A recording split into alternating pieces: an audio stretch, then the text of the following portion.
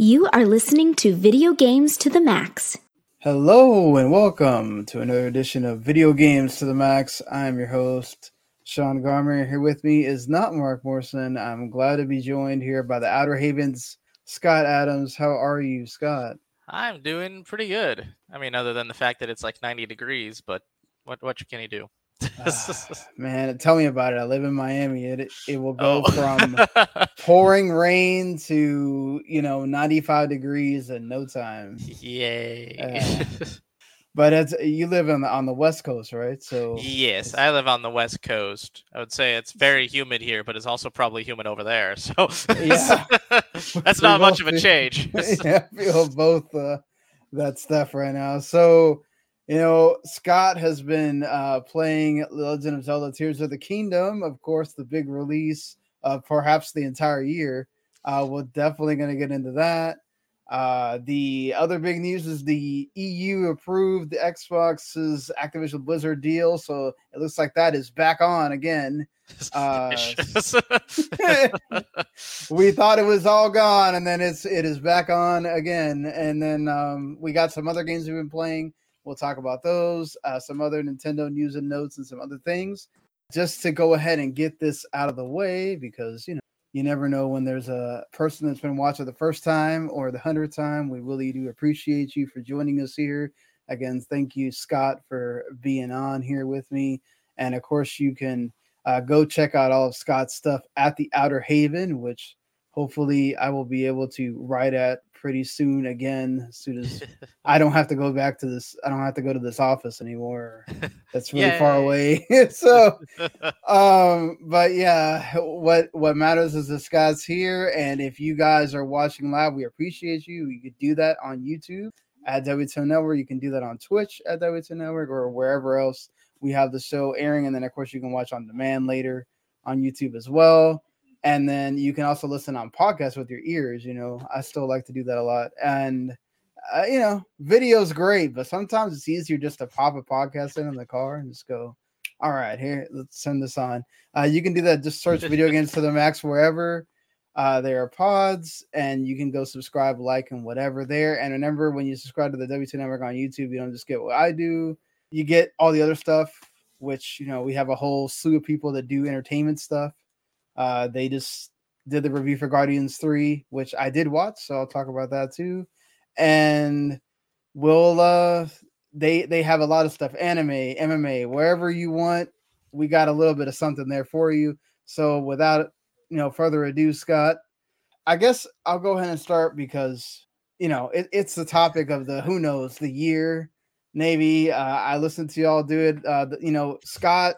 Not he's a podcast professional. This man is on the Nintendo Entertainment podcast that they do over at the Outer Haven with Todd and Will. And sometimes you'll have a guest like Faith last week. Yep. And you're on the Spec Mode podcast with Keith and the guys as well. Yep. So I was listening to y'all do the NEP last week, and then you guys are all hyped for Tears of the Kingdom, talk about the reviews and all that stuff, which y'all are going to do. What have you been able to do so far? And so I have luckily got the game. That is a good start. Yeah, that's a good one. Yeah. I have been able to play a lot of I finished the tutorial, which is ranging on your estimation of creativity. Can range from like a 40-minute playtime to like 5 to 6 hours of tutorial, depending on what you're doing. For me, it's been about 3 hours, and it was when I finished the tutorial. And then by the time I actually got to the Hyrule, I had to do a lot of other stuff. So I haven't had much time to play, but I want to play more. I will say, though, that I really like the newer systems they brought in, like the reverse, the ascend, being able to attach things with your underarm ability. It's just really fun to be able to just do so much creativity and creation. It's all the stuff that I didn't like in Fortnite, but I love in Tears of the Kingdom. Yeah, I mean, a lot of people didn't like it in Fortnite to the point where they took it out of Fortnite. There's a mode where you can just zero build. The better But thankfully, mode. is that it was? I mean, yeah, it kind of got a resurgence last year because of that mode. So, I mean, like, yeah, I know you said you didn't get to spend too much time with it, but I guess just when you're doing those bridges, when you're doing sort of the new things, like it made you want to keep doing that. Like it gave you that spawn of creativity. Are you like a Yeah. big survival So game person? yes and no. I like doing survival games, but only with people. Like I've played The Forest a bunch, but only because Right. I have friends who play The Forest. I've also played Minecraft a bunch, obviously, because everyone's played Minecraft at least once in their life. And if they haven't, then good job. But I do enjoy like the crafting and trying to like work on inventory as well as managing your space. And it's both sad that like when you're done with the master sword, it just kind of leaves your inventory forever. Or what I do is I just keep it as its own space and I just never use it. I will have that decayed master sword till the end of the game. Right. So I do like some aspects of like survival and stuff. I don't play generally single player ones, so Zelda using a lot more survival elements. I mean, Breath of the Wild had a lot of survival elements with like heat and having the cold and having a lot of just aspects you had to prepare for. But you also The rain that we all love, Yeah, the rain is still the worst part of that game. I want to get up there. Well, you have to wait an hour. Oh. Okay. Well, now you can build something to get up there. Now I can build a faster, bridge that just cascades up, and I'd like, screw you, rain. Right. I don't need to climb. I don't need stamina. I just need a good enough range and a better stilt of an incline so I can just walk it. Have you gotten to do anything with the ascend feature or? Just with the tutorial basically makes you do with the ascend feature of like doing the ascend shrine. Though it is kind of sad that it has a bit of a range. I was hoping, like, I know that probably should have a range because I don't think I should just be able to go from the bottom to the very top of mountain with nothing in between. Yeah. But I kind of want to do that. Yeah, I didn't really like Breath of the Wild, so I don't know how to like feel about all this. I'm just kind of like, do I want to buy this game and then know like 5 hours in I'm going to get frustrated at the fact that it's still, Breath of the Wild, it still kind of just drops you in and it's like you do whatever, and I'm like, oh man, I'm not good about the you do whatever kind of thing. Yeah, so the good news of Tears of the Kingdom is that the tutorial island is a lot more linear. It's just after you're done the tutorial, then it just lands you in the middle of Hyrule. It's like, now do things. Save the world. What am I supposed to do? Just save it. Okay. It's there for the saving. I saved it the last game, though. Does anything transfer over from if you have a Breath of the Wild save? Or? Yes, but only really one thing. You get all the horses you collected in Breath of the Wild now. Okay, that's transfer cool. over to Tears of the Kingdom. So if you have a good, like if you had, a fondness of all the horses that you collected in Breath of the Wild, or you're like me, you had 2 horses that you just named and found by accident. I wasn't big into horses in Breath of the Wild, but that's mainly because when I was playing the game, I was mainly focused on not just the combat, but just the exploration kind of feat. Yeah. And I like gliding better than I like using horses. So I just find a tall place and then glide over where I wanted to go. Yeah, I mean, that's cool that they added that ability. And then like, I've heard with the ascend feature, like you can pretty much just decide, okay, I want to go from here to there, bam. And luckily if like you're like in a like say you're like in the middle of a cave and you see that there's a mountain and there's something above that mountain, you can go into the cave and just use ascend and it'll just take you to the very top of the mountain.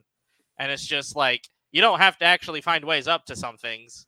Yeah. It's just the things that have like no in-betweens, the range does kill you a bit.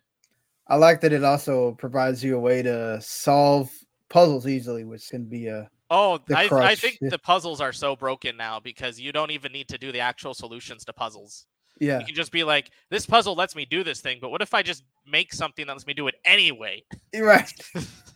Like I've seen so many people just make like giant bridges to cross shrines because they're like, I don't want to deal with the puzzles. So they just make the giant bridge and just walk along the shrine. It's like, now I'm at the end.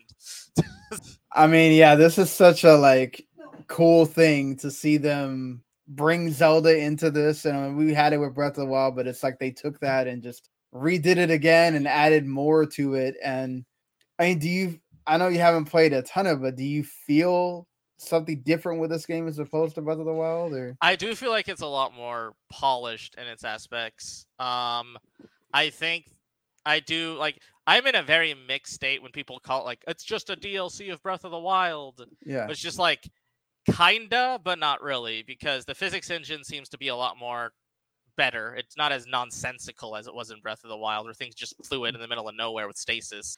It's a lot more polished in that aspect. It's a lot more sensical, and it has a lot better physics in the engines that it has provides you in the sandbox, which is a great thing, because ultimately, as much as people call this like an open world game, I call it more of a sandbox. It's just a giant sandbox. Yeah, it definitely gives you a lot. It gives you a lot to do, a lot of ways to like do the things that you want to do. And ultimately, I don't find it as like a DLC for Breath of the Wild. Right. I do think that it has a lot of similarities in the engine. I just think it's a lot more polished in what it's trying to do. And I think people don't understand necessarily what anything goes into a DLC anymore, because it's like as soon as anything uses the same assets, it's just a DLC. Yeah. It's like, yeah, it uses the same graphical assets, but the programming is completely different underneath it. Exactly. Like that's the thing, though. People don't understand if you don't use the same assets, you know how much longer it takes for them to make this game than it already takes them years or whatever to make. So, it's so easy to throw that word out there, but until you actually understand like why they're doing it, it's kind of very, like you said, nonsensical people to say that. I mean, have you seen what has been going on to all the poor Koroks out there that are just no suffering in the community about that? They knew what they were in for once we finished Breath of the Wild. Yeah, I mean, it's crazy. Like if you're just listening or watching and you have like no idea. I mean, the Koroks are just they're either getting roasted by people, they're like getting smashed into things they're made to create. Things. They attach like freaking wagons to the Koroks, and then they'll just drive the wagons with or like the wheels, and just like smash them into everything that comes along as they're just on the ground. It's hilarious, but at the same time, it's just like you should feel bad, but at the same time, they are also the same things that made you run around for 800 different seeds, and then go around and go like, well, we've found a thing of poop you can have. Yeah. Like, great. All that time you spent. I was expecting like, I don't know, a heart or something. Right? Yeah. Oh, you mean Nintendo's basically telling you wasted your time? Yes. Oh, thank you. Nobody enjoyed finding the Korok seeds. Yeah. Those things were not enjoyable to find. Oh, man. So, I mean, that's good to hear that, you're another one of the folks enjoying Tears of the Kingdom. I do respect I think it's the Inverse that had the 6 out of 10 review that everybody keeps. I think that's fine. I absolutely think that if someone has an opinion and that they have a preference that they want to show, right, then that's your point as of a reviewer. A lot of people don't understand this, but you should follow individual reviewers by their names, not by their sites. Right. You'll notice that it is a lot more sensical for your own preference when you find a person that you like to look at their reviews. I mean, honestly, that's why so many people go to YouTube nowadays, is because they already know who they're following. They're not like a part of a conglomerate site. And that's like one thing that I do is I like following specific writers for like the Noisy Pixel, following specific writers for a variety of different sites, because I like their opinions on games that I've played. And I won't follow other writers for sites because I don't necessarily think they have the same mindset as I do. No, yeah, I agree with you. It's not only that, that's why you see so many people turn into doing, I got to do video, or I got to do my podcast on video, because it lets you personalize with them more. And even if it's the writers that you knew from such and such site, it's a different avenue, and you feel like you can get what they're saying more than just, it's a bunch of words and it's part of a site, like you said, and it just has a byline. And you don't necessarily... They only look at the number, and it's just like, this site is apparently terrible because it gave it a 5 out of 10 or something. Yeah, it's crazy how we just look at numbers and just associate it with everybody at that entire site thought that that's what it was. But I do think it's valid, because there are a lot of people like me that wasn't a big fan of Breath of the Wild, so it is good to have that review out there that says, hey, this is kind of what I thought. I didn't really like it that much either. So yeah, and I don't think that we should try to force people like 200 hours of a game they don't want to play. Yeah, because that's way too much time out of your day for something. Like I would even like I remember when Persona 5 was starting to get big, and I of course am a Persona fan, so I love that and started like showering its praises. But there are people who didn't like it because it was a turn-based game, or because it was too much text, or because they didn't like the tropes of like the Japanese writing. And it's just like, that's okay. You don't like Persona games, you don't like Persona 5, that's your preference. It doesn't mean it's a bad game, it just means you don't like it. There's a difference. Yeah, it may not be for you, but it's okay, So speaking of that, Scott, just to kind of pick your brain here for a little bit about, like, I always like to ask these questions of when we have a first time guest, because it's to me it's always interesting to know, like, what's your background in game. There's people I've met that have not always been gamers, right? Like you and I. Like, it's you kind of like, oh, I got into gaming because of something in college, like way later. You're way older at that point. I have actually been a reason someone got into gaming, so I understand. Hey, that's cool. So like, where does your whole gaming start? What was your first console? Alrighty, so luckily, well, I wouldn't say luckily and unluckily, but basically my parents were gamers back in the day. They were big with like Pac-Man and the like arcade games and a lot of those Atari systems back in like the 80s and the 90s. And when I was basically born, they got their very first, like, I guess not really home console, because the Atari already had all their home consoles, but the one that had a good controller, the NES. Right. The controllers before the NES, don't try using those things. No. You got a keypad, you got a joystick, and you got whatever else is in between there. We got an actual controller on the NES, and my dad started to love it, and so he basically got a bunch of games for it. And one game in particular that my brother and I really loved, not just playing, but also watching my dad play, was the Teenage Mutant Ninja Turtle games, which was he got the very first one on the NES, which if anyone out there has played the very first one on the NES, it is terrible. Yeah. Hard. It's really hard. Yeah.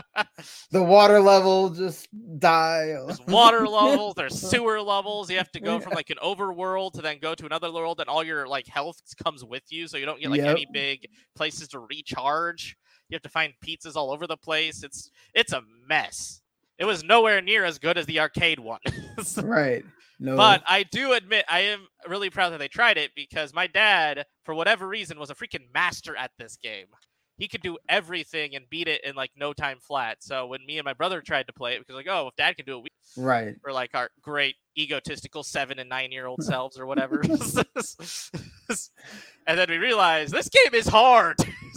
Like, I keep dying. What am I doing wrong here? We had a system where basically he would play until he died, and then I would take the controller, then play till we died. Then he would do it, and we just kept doing that way until we got to like a few of the bosses. I don't remember which one we got like the most hold up on, but after a while, we just asked Dad if he could beat the boss for us, and then he did it in like no time flat. And we're just like, how do you do this? But that's where like I can say my beginnings started with me liking video games. Ironically, we moved from the NES to the Sega Genesis, and I don't remember why or how that was. It might have been because my brother or I might have been looking at like the Sonic the Hedgehog and thought that was cool. We actually didn't play a lot of Mario. We played Teenage Mutant Ninja Turtles. That was basically all our NES was. But the big games that I played on the Sega Genesis, of course, was Sonic the Hedgehog 2. If you were anyone of the Sega Genesis, you had Sonic the Hedgehog 2. Of course. Why? Because it was bundled with the console. Yeah. They knew what they were doing, but they're just like, yeah, just put Sonic on everything. I mean, he's cool. Why would you not? He's your mascot. Yeah. Yeah. So that and the X-Men games back then were the two big games that I played there. I honestly don't remember that much about the X-Men game, other than I just like playing Nightcrawler. Hey, yeah, Nightcrawler was. Every time I played I went to Chuck E. Cheese to play the arcade game. I always had to be Nightcrawler. So yeah, I get you there. It was always nice just being able to teleport to like the other platform rather than trying to do the jumping platform stuff. So that's what I just did. We moved on to a lot of different consoles after the Sega Genesis. After that, we got the N64 because we couldn't afford the Dreamcast. I don't remember if it was expensive or if just because us as kids were dumb and decided the N64 looked cooler at the time. Right. I know that adult me felt dumb for kid me because I would have chosen the Dreamcast 100 times over otherwise. Dreamcast is such a like forgotten. Like, it's such like a hidden gem of a console. console. It was like one of the best consoles of its time, and no one liked it. Yeah, because it was like at that point it's competing with PlayStation 64, and it's like, and then Sega basically it the went Sega away became after a that. publisher So instead of a console warrior. That was just ironically because of Nintendo and PlayStation. Yep, exactly. And it wasn't. They weren't even fighting Sega. They were fighting each other and just somehow kicked Sega out of the console wars. Yeah. And Sega's like, well, we can't compete with this. Forget it. They're doing the opposite of Microsoft. They're like, yo, you know what? Ring the bell. That's it. Like, we surrender. We're gonna still keep Sonic though. Yeah. But it was like I've had a long history of basically going to various consoles. It wasn't until the Xbox 360 that I actually went to an Xbox console. But I also went to PS3, and then Xbox One is a skip. So I went to the PS4, and then now I have everything because then I'm adult and I have money. Exactly. That's what makes it all happen. When you can, if you don't have somebody that can buy it for you, when you're an adult, you just buy the stuff for yourself. That's a positive for sure. But then the problem is when you're an adult, it's like, oh, I got to deal with all this other crap that I also have to buy. That's not as fun as these consoles. Yes. So, like, we talked about your consoles. Like, what are your? I mean, I see you have JRPG enthusiast there as your title. So I'd assume that's your favorite genre there. Yes. We are alike in that way. So, like, what are some of your favorite games? I guess. And so my absolute. Do you have any other game, genres that you like? Oh, yeah, my absolute favorite game of all time is always. Well, it's not going to be probably always. If I ever find a game better than it, it's Chrono Trigger. Right. Ever since I played that game on the Super Nintendo, I didn't have a Super Nintendo. I had to play at a friend's house. They had Chrono Trigger and a Super Nintendo, and I just came over there and basically stole their TV for like the 2 hours I was there every day or whatever. I did that a lot with some of my friends. I felt like when I look back on like my childhood of like when I'd go over to friends, I'd always feel bad because I kind of just stole their consoles to play the games I didn't have because I had a different. Like I went over to some friend who had a Super Nintendo so I could play the Super Mario World. Then I'd play Chrono Trigger. Then I had another friend who had a Dreamcast back in the day, and we played Sonic Adventure, like ridiculous amounts of Sonic Adventure. But that game was 2-player. Right. On the Dreamcast. I don't remember if they brought that over at the GameCube, if you could play Sonic Adventure DX. It wasn't a good 2-player game because Tails was always off the screen. Just made you feel like you were doing something with Tails. You'd see yourself for 3 seconds of game time for a level and be like, I could run forward as Tails. And then Sonic speed by you. But yeah, so most of my favorite games are JRPGs, Chrono Trigger, Persona 5 Royal. I have the Dot Hack series, which is not really a hidden gem anymore. It's kind of like it's one of those games that people look at and are just like, I'm never going to play that game because it's like in the hundreds and hundreds of dollars to get started. Unless you tried GU Last Recode, but nobody does because they see it as like a sequel to a different game series and it confuses the heck out of them, which I don't blame them, but at the same time, it's anyone listening, just play Last Recode. It's $5 on most platforms now, and it's incredible. And it gives you 4 games worth of content. But 4 games worth of JRPG content is a lot of content. Yes, you'll be playing that for a while. That's like 100 hours or more of just you doing a story. Yeah.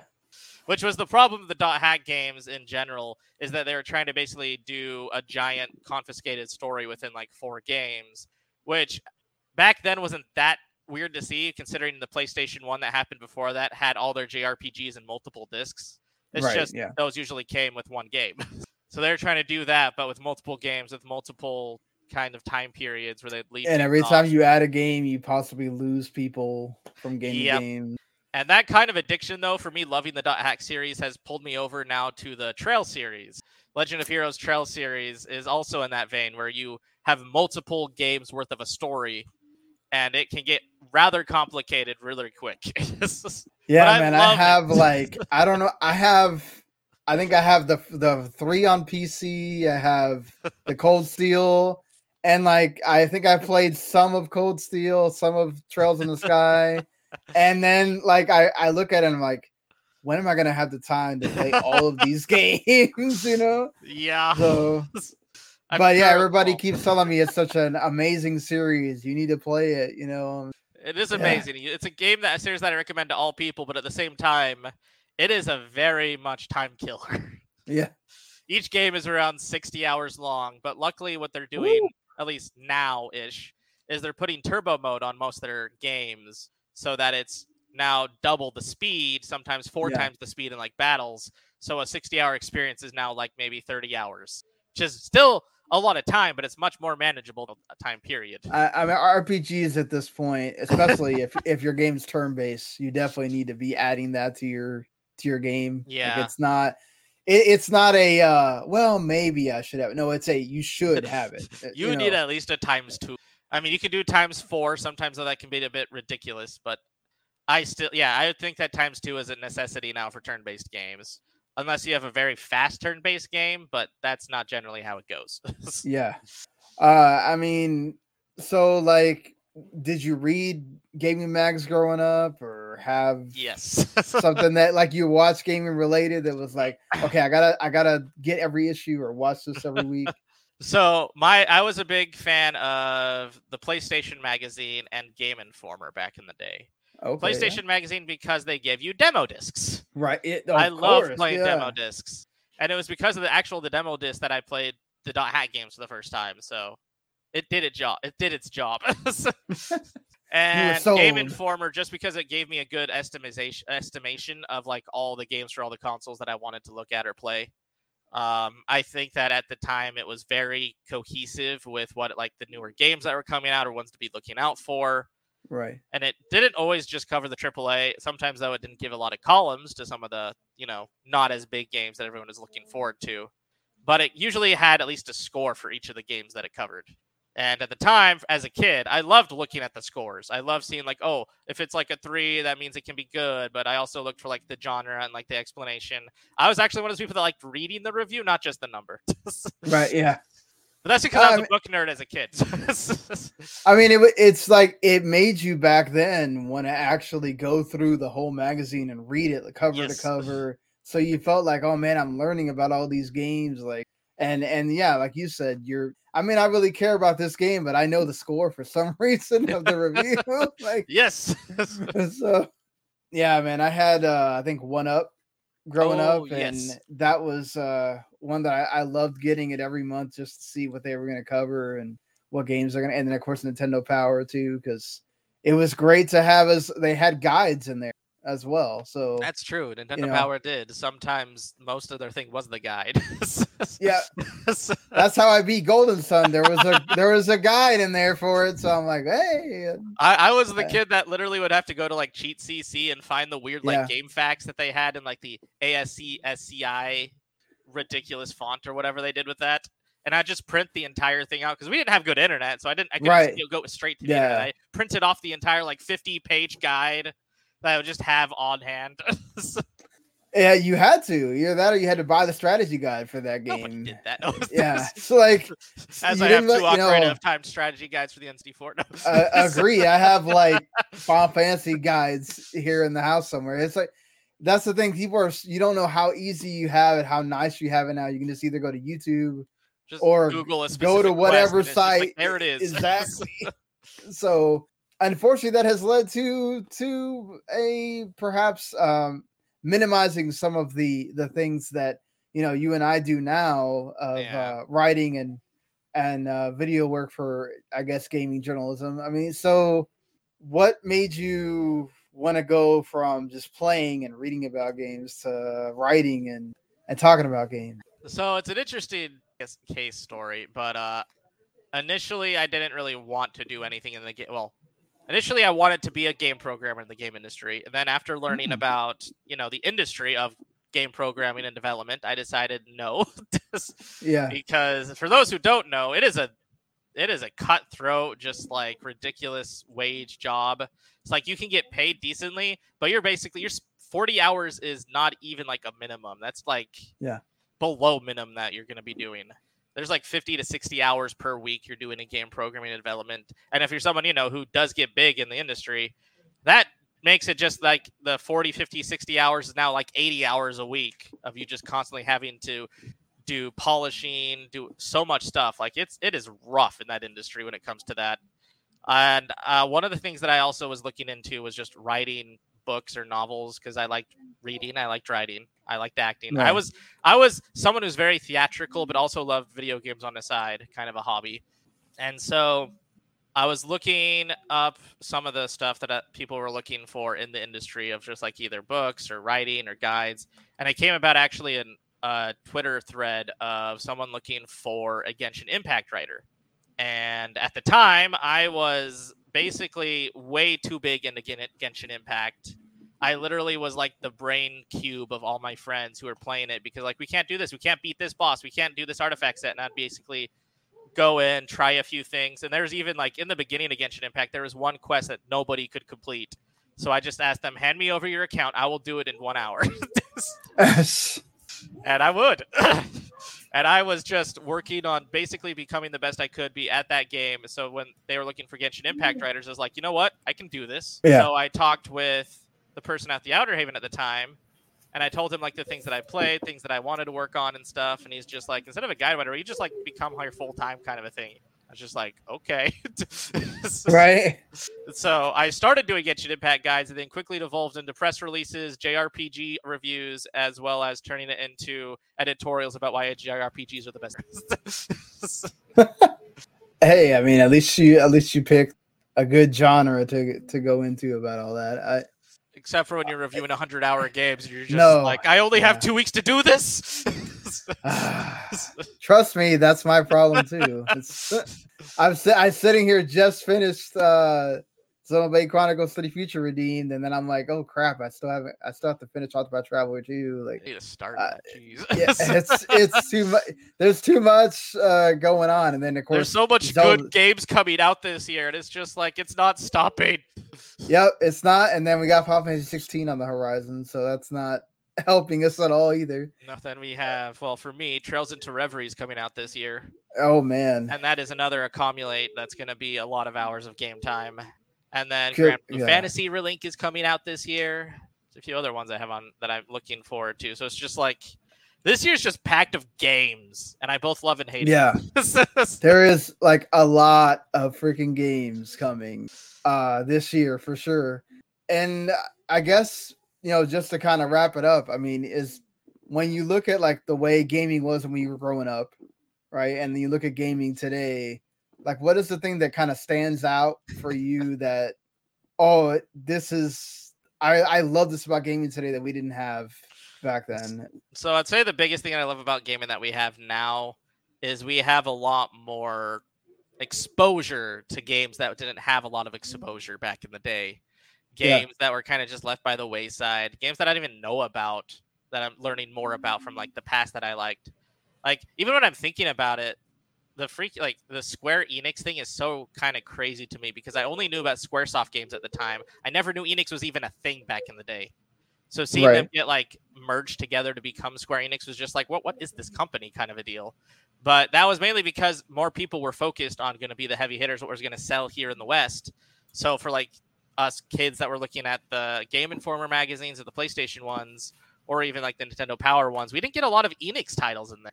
We didn't get a lot of the JRPG exposure, except for if like you were related to a famous IP or if you were like a famous Western development cycle.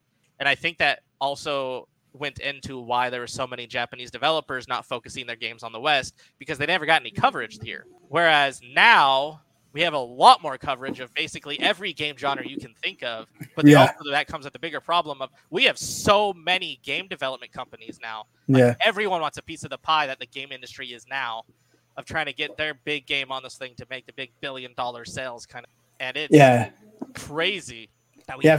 People don't realize how hard it is to make the game, and then like you automatically think, oh, this thing is going to be the next whatever. It's going to be the next Elden Ring, the next big thing that you talk about, and then it's like, oh, it hits the store, and like nobody knows about it because it's flooded. The Steam store is flooded with games like literally every day, and find a new indie game that's released every single day at least. Exactly.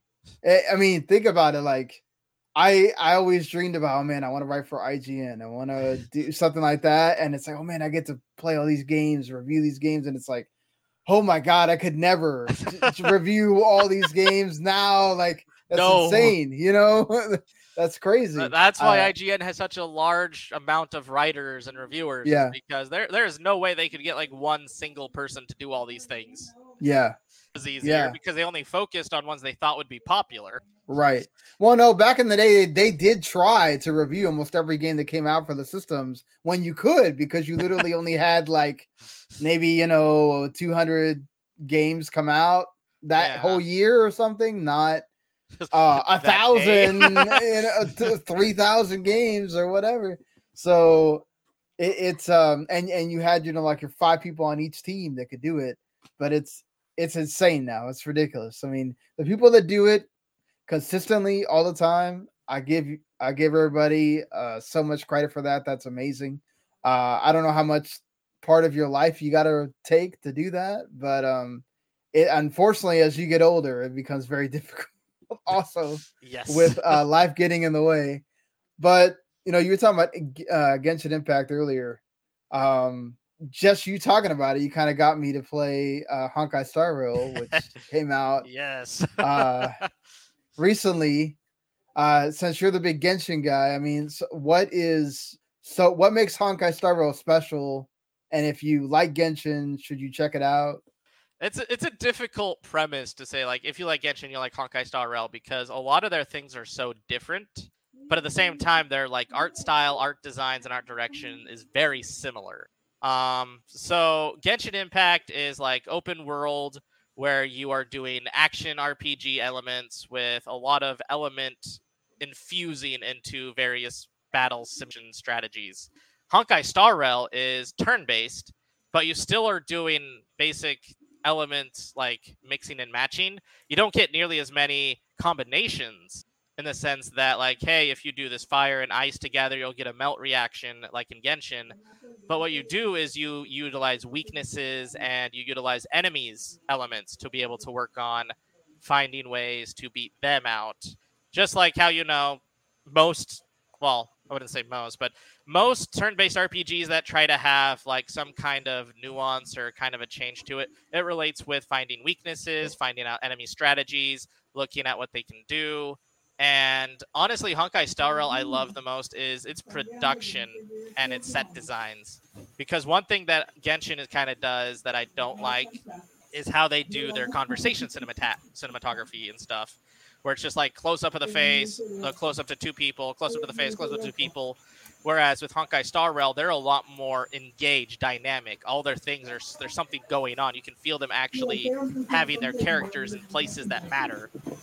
Right. And I know not everyone's going to be like, oh, how dare he focus on things like that, but I love when people have good spatial awareness. Genshin did not have good spatial awareness. Honkai Star Rail does.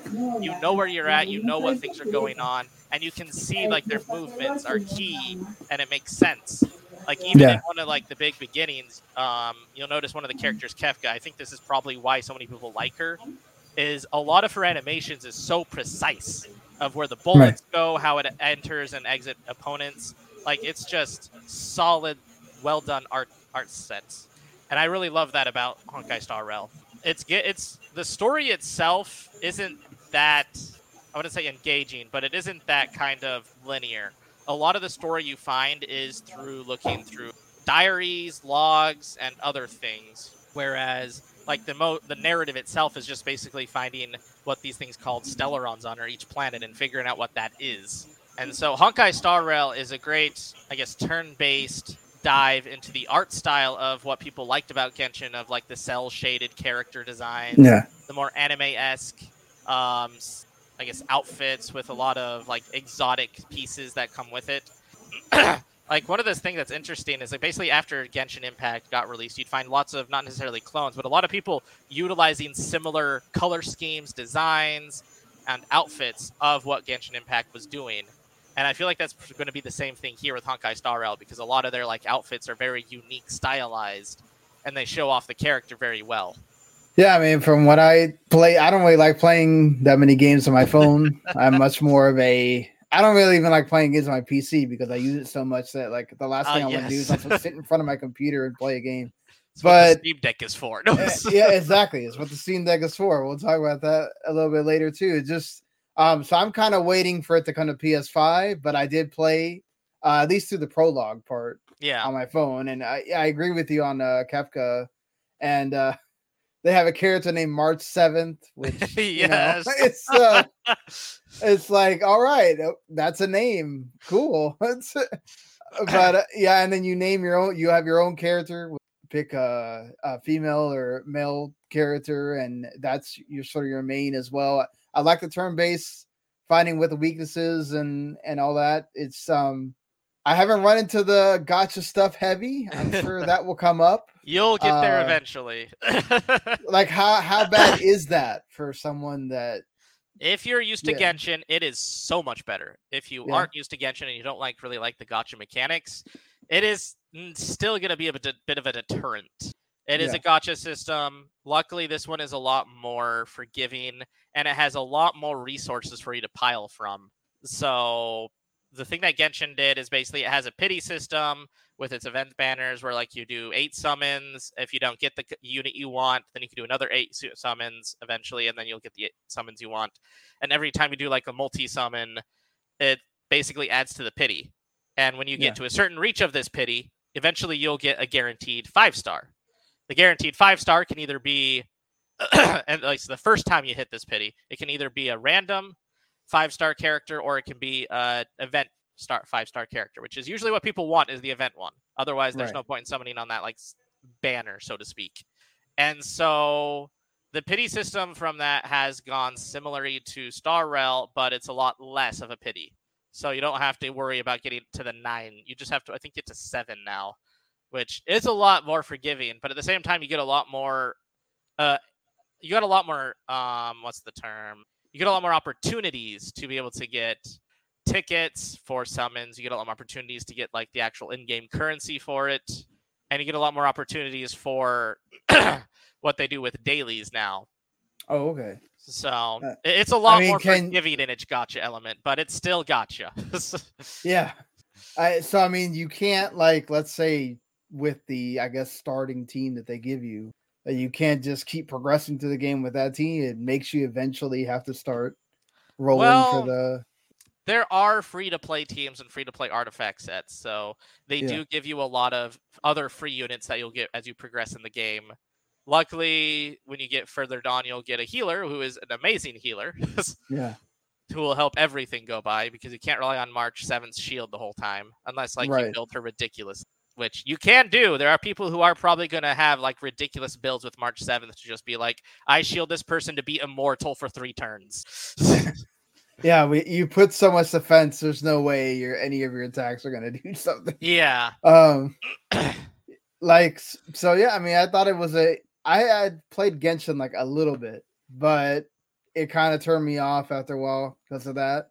But having the turn-based mechanics and everything, which I'm more used to with RPGs, I kind of feel like I might keep going with this one a bit more, especially once it hits PS5 at some point. Waiting to do a lot more of my stuff on PS5 just because I play Genshin on the PS5. Yeah. Hopefully I still sometimes play on PC if I'm streaming it, but when I want to just like chill or relax, or like say I want to do like a 2-hour quest or event, I don't want to do it on the PC. Or the phone. 2-hour events on the phone is terrible. No. I definitely don't want to be sitting there hooked to my charger the whole time. Like, no. So, any other games that you've been playing here? So another game that I have been playing is Fairy Fencer F Refrain Chord. It's a game that I never expected to get a sequel. Yeah. So Fairy Fencer F was a game from like, I think like 8 years ago from Idea Factory. God, I feel old. And Compile Heart, where they were doing they have basically where they have like one part of their studio always doing like Neptunia stuff, which is usually my biggest, which is my biggest like of the Compile Heart games. Then they have another one where they do more like randomized, or like test out engines or stuff. Fairy Fencer F was when they were like testing out different engines they wanted to build with, so they were testing out a battle system. Fairy Fencer F Refrain Chord seems like they're testing out more of their battle system for tactical RPG. Yeah. Which they actually don't have a lot of games that use tactical RPG elements. So it's interesting to see them like actually work and do it. The only other one that they have in their repertoire that's like this is a spin-off game of Neptunia called Hyper Devotion Noir. Wow. But I actually really like their turn-based system. They actually work it well with the music. So basically you have your characters known as fencers, and they work with what's like a spirit of a weapon called a fairy or a fury. And if they combine themselves, the fury becomes their weapon, and they're able to basically fight enemies and other monsters and stuff. The main game basically is that your character Fang doesn't realize he's a fencer, meets up with a fury named Aaron, who has amnesia, because this was during the time period when everybody and their dog had amnesia. The most common of the JRPG tropes. Everybody. Luckily, they no longer really do that as much, unless you're East. Then everybody has amnesia for some reason. Everybody, especially Adel. Poor Adel. Like every game, Adel forgot everything. He now has to start over. Like, they already know that nobody's going to question it, because it's just like, it's happened 10 games already. Just deal with the fact he's going to have amnesia in the next one. You literally went through this entire epic story with, this and that, and then, oh man, I forgot again. Oh. Yeah, so Fairy Fencer F, Erin has amnesia, and she wants to have Fang help her realize why she has amnesia, what happened. And so your goal is to get a wish from the goddess, which requires you to collect a lot of furies. So you go around collecting all these like fairies, furies, and all these different things to then add to your own repertoire, which you can then equip to your actual like other furies, and then you'll get other fencers along the way that you can equip them to.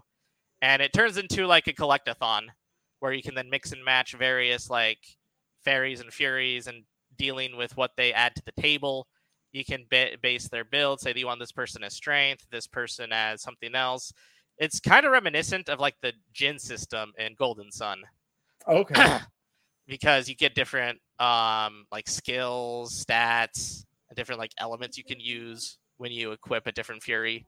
And so the way that they have to do is find this goddess. The goddess will then utilize their wish to help restore Aaron's memories.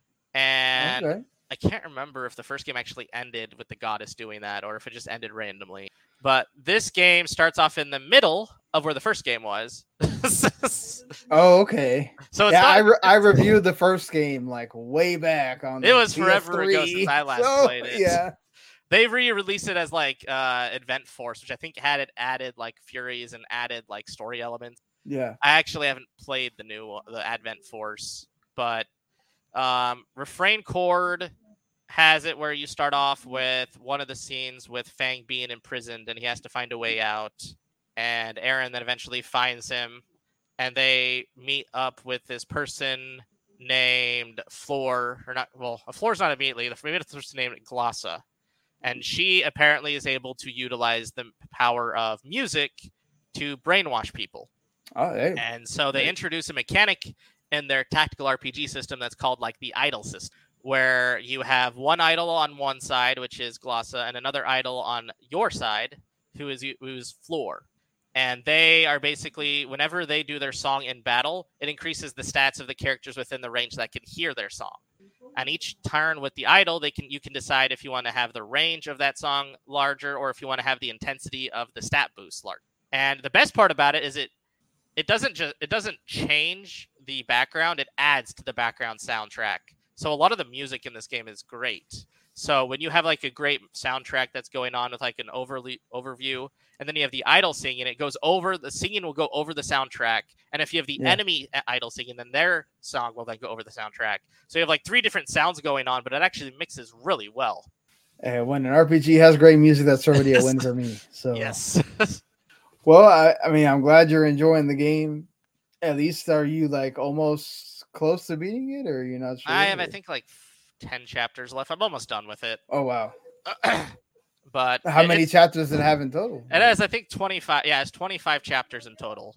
Oh, gosh. So I'm on chapter like 15, but it goes as long. Chapters can go really quick or really long, depending on if you do the side quests or not. Side quests are just there to help you get, your levels situated so when you do some of the story quests that are better.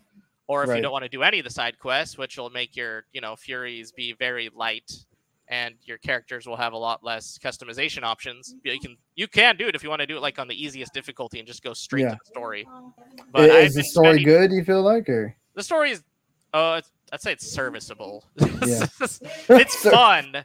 The Yeah. thing with most Idea Factory games and Compile Heart integrations is they have really fun stories. It's not necessarily the most cohesive or coherent, but a lot of their characters and the way that they do like the just the atmosphere of the world is just fantastic. And so the stories can be really generic at times, but for the most part, because of the characters, the world you're in, or even just like how they deal with how it works by making fun of how generic the story is, it is really good. It helps that like especially like the Neptunia series is a satire that makes fun of the gaming industry itself. That's why I like playing those games sometimes. Just like, what are they gonna make fun of in the gaming industry now? Like the Sister versus Sister one makes so much fun of like the mobile game market spending so much money on like your PC just to play a mobile game. I wonder if they're doing that dig on like Genshin Impact, and you see like all these streamers that spent like $4,000 on their streaming builds to just play Genshin Impact all day, and it's just like, good job, you could have got a PS5. Wow. Yeah, exactly. Look at how much money you spent. It's kind of hilarious that they make fun of that. They also like make fun of how like Sega's no longer in the console wars. They've just been making a bunch of software, which has made like Netgear just really. Netgear is a lot less like focused on hardware, even though that was like her whole shtick is making a good hardware system. But she's been so like, I've done software stuff so long, I can't do hardware nearly as well. It's just hilarious.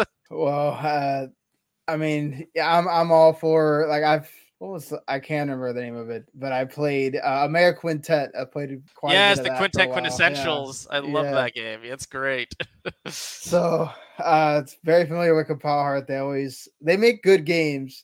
Just obviously they go under the radar because there's so much other JRPG stuff. I think one of the reasons they go under the radar is because they don't always have the most polish when it comes to their games. Oh, yeah, for sure.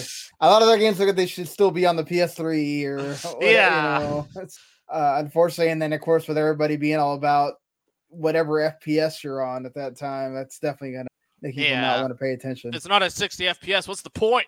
Yeah, exactly. You can't be 30 at all. And but wait, you'll play Zelda. It's at 30. How dare you? Like, it's a good game. It's like other games can be good games, but bad FPS. Exactly. Just tell me you don't like Redfall without telling me it's just bad FPS.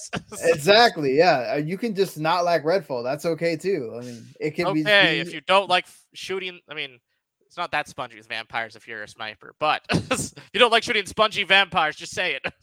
Yeah, or just like boneheaded human characters as well. Yeah. But anything else you want to mention here? I'd say another, I guess, series that I've generally been trying to focus on and recomplete is the Trails of Cold Steel series. I haven't been playing that as much, but I just finished 2, so I'm at 3 right now. Okay. So I only have another 2 games to go, and luckily, if I remember correctly, 3 is actually a shorter one compared to the other 3. Yeah, that's because that's when they focused on the visuals instead of just the mechanics, because they just brought over the mechanics of 1 and 2, just made it look prettier. Which I am fine with. I am fine with just making your game look prettier in the same engine. Yeah, I mean, sometimes that works. Like, you don't need to, redo the wheel when you're making a series. Just make sure that you're making good games and innovate on the story, That being said, I definitely know a lot about that with Xenoblade Chronicles 3 Future Redeem. I'm going to try to avoid the spoilers here, but I finished it at like 2 a.m. because I couldn't sleep on a Friday going into a Saturday. I had been stuck at the final boss for a while because it's it's kind of like Zed, where if you don't either have the right team or you don't pick the right character to control, it can pretty much determine how that goes. And then sometimes you got to get lucky with the chain attacks as well, obviously. You're saying I can't auto the fight, no? Yeah, no, definitely not. But man, I love the fact that they just made a DLC that is a compendium of all the games. It's not like Torna where it's all about the just a second game or the Future Connected, which felt kind of like, hey, this basically just exists to give Melia something. Which, I mean, that's fine and all. Yeah. But like, it's not it's not something that like people were hoping would be the DLC after all that time. This really does feel like a DLC that was worth waiting for, and we actually didn't have to wait as long as we thought we did.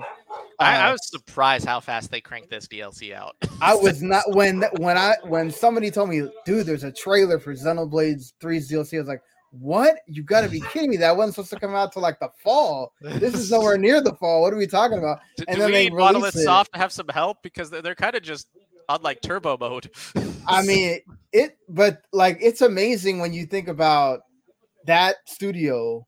They make games. They make big games, and not only did they not delay their game, they moved it up, and it still came out, and it ran well. And like you got games that run on the Switch, and you're like, how is this new? And Xenoblade is over here running like Xenoblade 2 had its problems, obviously, because it was a Switch launch game, and that it is people they were still trying to figure out how to make that work on the smaller screen, and then moving it to the TV. But yeah, like never had a problem with how Xenoblade 3 or the DLC runs. I love the fact that you got to bring Shulk and Rex back and full dad form there. And he should not look that buff. Yeah, no, definitely, right? I mean, he's not only a boss with the ladies, he definitely used to go into the gym as well. So it takes the work. Like I think man, I'm just glad that the creator got to make his story that he wanted. He didn't get to do it with Xenogears, didn't get to do it with Xenosaga. He finally got to do it with Xenoblade, and he's definitely giving that to Nintendo. And I'm so happy that like this series has grown, right, as well, like in popularity. The third game was way better than I think anybody thought it was going to be. Like the fact that it got Game of the Year nominations is amazing for a RPG series like that. That's like so freaking. This is just like anime at the end of the day, like but it actually. And the way he's grown in telling the story, right? It's like a lot of the story beats, especially in 3, were just like top of the charts. Yeah, like that chapter 5 to chapter 6 is still like thinking about it. Oh man, I was so close to crying because it was like, man, like this one is of the so best good. ways to subvert an expectation for something. Oh, for sure. So yeah, I mean, like it does leave you with questions. You think that that's it. You definitely do have. But it ties things in a nice, like you do have a cool ending as well that like makes you feel like it was worth it to go through this entire series if you did that. I definitely do think that like you do need to have some appreciation for the other games. This isn't like 3 where you could have played it without having played the other ones. Yeah, you definitely do need to have played some of 1 and 2 because they literally go through some of 1 and 2 stuff, and it literally does also like take you back to things as well. So. Yeah, it was cool. It has its cool moments that I really enjoyed, and I'm happy to get to hear whenever you get to experience that, Scott. Because hopefully I get time. Yeah, for sure. Right? There's so much stuff coming out. I think I'm almost at everybody's chat. Well, the people that have chapter 4s for Octopath Traveler 2 still love the crap out of that game. Yes. The stories are way better than the first one. Yes. And just I love the characters. The battle system was already great, so they didn't have to really add too much to it, but I do like the latent moves or whatever that they added, which is not really an overdrive, but it's like just kind of like an extra thing that all of them have that you can use. So they did a tremendous job to like improve that game and somehow make it better than the first one. And they said they don't know if 3 is in the cards yet or not, but I really hope so because I'd like to see how they could even do that even better. Somebody shut up at my house here, so my dog is going nuts. I'm sorry if you're hearing that. I think the only other game which I kind of just asked for a code and I didn't expect that they were going to reply within like an hour. It's called Bat Boy. It actually technically has not come out yet. It comes out on the 25th. They don't really have an embargo. It's more of like they don't want people to show video more than audio. But it's like a 8-bit cross between Mega Man and Shovel Knight and maybe some Sonic. So it has like the Shovel Knight like color palette kind of with a lot of Mega Man sort of tropes. With you have your characters are all sports stars at a Japanese school, and they all get taken by this evil warlord or whatever to this world, and you're the baseball player, and what do you have? Your bat. You have your bat, and some of the characters are literally throwing baseballs. It's a pitcher throwing a baseball at you, and you have to hit it back with the bat to kill it. It's and then when you actually get to go through the killing the boss, you get to rescue one of your characters. You get their power, so that's like sort of the Mega Man tie into it. I've only gotten through like the first world or whatever. It's pretty fun. I'm playing on PS5, so I originally wanted to play on Switch, but when somebody gives you a code, I'm not going to complain about whatever console it's on. No. So I'll play wherever you have a code. Exactly. And let's set this on PC. If I can't run it on my PC, then no. But yeah, it's I think it's a nice little game. I'll obviously get to play it more, but I've been enjoying it, and I'm normally not like a big Mega Man person, but it's been fun so far. I definitely think people should give it a look at if you're looking for something else besides Tears of the Kingdom and you like those kind of old games. If you're not playing Tears of the Kingdom. Yeah. I literally everybody's gonna be upset that not me, not this show probably personally, but so many shows that's gonna be their content for like the next month. So get ready, people. I mean, I'm pretty sure that's what NEP's next one's gonna be all about. And by the way y'all were talking on NEP, I was like, oh, all they're gonna do for the next episode is the four of them are gonna gush about Tears of the Kingdom the whole time. So, yeah, but I'm sure all of you that are playing that game are enjoying the crap out of it. Would be cool to hear what anybody that's watched or listened thought. Leave your thoughts in the comments there. So, just to get into some news here for a little bit, there is some Nintendo stuff to hit here. Nintendo, obviously, the Switch is in its pretty much 7th year at this point. It's incredible that it is still going, but the sales are starting to slow, obviously. And considering inflation, it kind of makes sense. But Nintendo says they're not going to lower Switch prices, and that you shouldn't be expecting a new Switch until at least spring 2024 at the earliest. And of course, Sharp has kind of hinted that they're making LCD displays, and they do mention that they're working on a console, but they don't mention obviously who with. And they did do some assembling work on the Switch. So that goes, I guess my question here.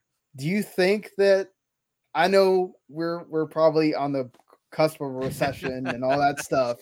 Do you think that we will at some point get a Switch price cut? I don't think we're going to switch price cut until probably after the next console gets. That's just Really? how Nintendo generally does it. Unless, I mean, the biggest thing that they'll do for like price cuts is they'll just release like a smaller power console, or in this case, like the Switch Lite. So if you don't want to get an actual Switch or like the Switch OE LED, you can just get a Switch Lite for cheaper. Nintendo's not always the biggest with cutting their prices unless they get like a lot less people buying the thing, which 50% isn't that bad considering how much it still sells. No, yeah, definitely not, especially with this big game that just came out right now. I'm pretty sure we're gonna have a lot more sales for the for the system and for the games as well. It does like lead me to wonder, I mean, how long can they really keep this going? I feel like I'm saying that every year. And they find a way. How long can the Switch keep selling units? They find a way to keep going. So, I mean, and it has to be a Switch 2, right? Like they can't possibly like reinvent the wheel again. If they do, I'll be really surprised. Just because if my thinking of what most people want right now from Nintendo is just a more powerful type Switch. Exactly. That's what we've seen that with the Steam Deck and with other, handhelds being released, is that people are trying to get them because it's basically just like a more powerful Switch. It's not a Switch, but it's just, right. Yeah, you can't play the Nintendo on a similar par as the Steam Deck. That would be all people would want. Exactly. I mean, as long as you can still play on the TV and then you can dock it and undock it and play it that way. I mean, that's all I really want as well. As a more powerful Switch. Just it's still my primary console. Like I still play mostly things on my Switch if I can. Obviously there's the whatever's on Game Pass, which I tried out that Ravenlock game on there because it's on Game Pass, and there's stuff on PS5 like Final Fantasy 16 that I'm definitely gonna buy. Yep. But it's just the Switch makes it so nice, like the Vita once did, to play your indie games or play other things that are not graphically powered, right? Yeah. So it's just interesting to me that like I know Nintendo kind of likes to keep people guessing, but it's interesting to me that Miyamoto and everybody would even think about why kill the golden goose at this point. Like, like yeah, they've always had some kind of portable thing. So even if you do whatever it is that you want to do after this, like, don't you have to keep the Switch going as sort of your like extension of the Game Boy? Yeah, I really hope that whatever they do decide with either it be a new Switch or they do try to do another like actual console port, like not a non-portable one, that it is backwards compatible, because there is a humongous amount of software units sold for the Nintendo Switch. Yeah, there's so many people having that big of a library on it. So if they want to retain a lot of their like user base, it's going to require them to have some kind of backwards compatibility. Unless it's something that I guess can also interact with the Switch, and they just want to keep people buying the Switch too. I just don't think that they want to utilize that kind of distribution of production of building both Switch and whatever their new console is going to be. Right, because then you have the thing that happened with the 3DS, right, where it's like, okay, well, when do we decide to put a game on this thing? When do we decide to put a game on that? Yeah. So, like, that's what was awesome about the Switch. It's like, oh, we finally got what we wanted for all these years of. Now you don't have to worry about, oh man, are they gonna put it on 3DS? Really? Like, yeah. So. Luckily, we don't need to have a 3DS now. Yeah. And especially now that the eShop's closed on the 3DS. Bless its heart. Yeah. Pour one out for the 3DS eShop. Maybe not so much the Wii U eShop, but I don't know if people use the Wii U eShop. No, except for like virtual console. Exactly. I mean, that's another thing too. Like they have to be thinking about. I know Miyamoto said that he doesn't want to necessarily be limited by the fact that they have to make it work backwards compatibility, but it's like that would be so soul crushing to know that all these games that I have on the system, it's not like they don't work, but it's like I want to carry them forward, right? Yeah. Like, it's like Xbox and PS and PlayStation's doing it. Like that's just kind of the way of the world at this point. We all want to just keep our game libraries going on. We do. Like that's the thing would it just be bigger screen, more power, hopefully better battery? I don't know. I mean, if they are listening to their fans, that probably would be what people would is just a better Switch. Because the Switch is such a good console, and obviously it's selling as well as it is because of how good of an idea it is as a console. But if they are going to try to do something new, which is something that Nintendo does have a knack of and a problem of doing, they want to have very innovative consoles that try to redo the markets, kind of a deal. The Wii did it, the Switch will do it, or the Switch did it too. People are actually, using handheld consoles now, not just the weird emulation stations that are being sold from like third-party companies. Right. So now it's the question is if they want to keep going with their innovative thought process, they will probably do something that's different, and it probably won't be backwards compatible with the Switch. Yeah, probably. But if they're listening to fans, people will want their Switch libraries. People who have hundreds and hundreds of, maybe even thousands of dollars into the Switch, they want to keep those libraries for the next console. Yeah, there's some people that have multiple Switches in their house because each one of their kids has one, or family members or whatever. So it's like, man, we don't want to lose that at all. Not that you don't. Again, it's like, yes, you can still play your Switch. Like I wanted to pick up the OLED, but I'm like, I'll pick up the OLED, and then that's when they announce the next Switch thing, and it's like, oh man, that's gone. But yeah, I'm worried that they're gonna try to be too crazy, and I really at this point, like, I don't know how you innovate anymore. Like you already have VR, people doing VR. You already had, and they tried VR. It wasn't great for them. No. It's like you already have powerful consoles. I'm not saying you have to stay in your niche, but stay in your niche. I mean, like, Nintendo has the Yeah. weird problem of they have a very, very, very large niche of just casual fans of Nintendo. Yeah. Everyone wants the Nintendo. But it's like when you already did the Wii, like how much more casual can you get at that point? Like it's you made it to the point where people got tired of playing games like that. Yeah. So it's actually crazy what Nintendo's been able to do where they had the Wii U and it's basically like, oh, it's just too early of a version of the Switch, and then this comes out. So Switch is doing not just Switch, but Nintendo itself is doing amazing.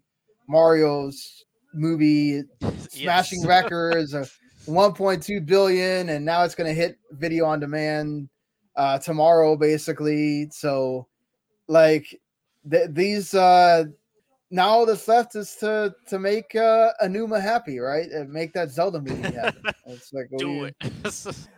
just to, I guess, stay on that Zelda topic for a second. He does mention Anuma, that basically he's telling Game Informer at this point, probably Kyle Hilliard, because I think he's the one that did the review for them. Ocarina of Time was cool, Majora's Mask was cool, but that style that they had for the 64 was kind of limiting. Yes.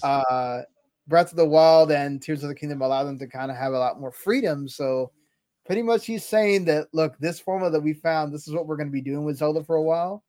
I mean, how do you take that? I mean, like, do you want to have an Ocarina of Time sort of Zelda still? Do you want to have a 2D Zelda, or are you just cool with this Zelda forever? So I am mixed, but my favorite Zelda of all time is actually Majora's Mask. I love how tight-knit it is. I love the time system. I know people don't like the 3-day thing, but I absolutely love it and relish in it because it was also big on understanding where everything was in the world, and it made it actually feel so much more alive because it always had something going on in some place at some time. And so I did like how linear and tight-knit it was, and part of me will miss that having a more tight-knit, linear, kind of story-based Zelda game. It's like Zelda's always been a lot of venture and exploration and escapism. Right. But Breath of the Wild and Tears of the Kingdom have basically turned escapism into just full-on immersion with its sandbox open world. But at the same time, it loses a lot of the story elements that the previous Zeldas have had. And yes, I know the Zelda stories are pretty simple generally. Link has to go fight Ganon to save Zelda. It's very by-the-book numbers kind of deal from the original Legend of Zelda. But they do it so differently in every game that it does make it feel different, and the atmosphere is always so different. Just like you could argue that a lot of the things from Ocarina of Time worked with like Twilight Princess and how they had a linear story approach in that. But the differences of Breath of the Wild and the differences of Twilight Princess was things were darker and you had Wolf Fox. Right. So I am happy that they found a game system and a development system that they enjoy and they like playing with. And I don't want to take that away from them just to constantly gear it towards fans. I do appreciate having developers develop kind of for themselves at some points. And just basically being like, if you like what we like to play, then you'll like this. Right. I mean, and then we do have a lot of indie games that are doing like the 2D Zelda stuff or Zelda-like games. We've seen a lot of Zelda-like games come out recently. Tunic went to the point of just basically almost being a total homage to pretty much, Zelda. Plus, we had recently one that was Hunt the Night, which was like a horror Bloodborne Zelda-esque game. Yeah, and you had Death's Door is one that I absolutely loved. Death's Door was great, So like they're doing it. It's unfortunately it's like Nintendo's just they're doing this. It doesn't mean that they won't. I mean, they did remake Link to the Past. Yeah. So could they remake one of the other games? Sure. I mean, still waiting for the Wind Waker one. Yeah, I think I do believe the rumors very much like Metroid Prime, where that game, both of those games, Wind Waker and Twilight Princess, are just sitting there and they're just waiting to release those at a moment. Just waiting for a drought of games and being like, here you go. Yeah, I mean, I would not be surprised if there's a direct during the whole Summer Games Fest or whenever the heck they're going to do it, and they announce those for like, I don't know, November or something, or October. And here they are.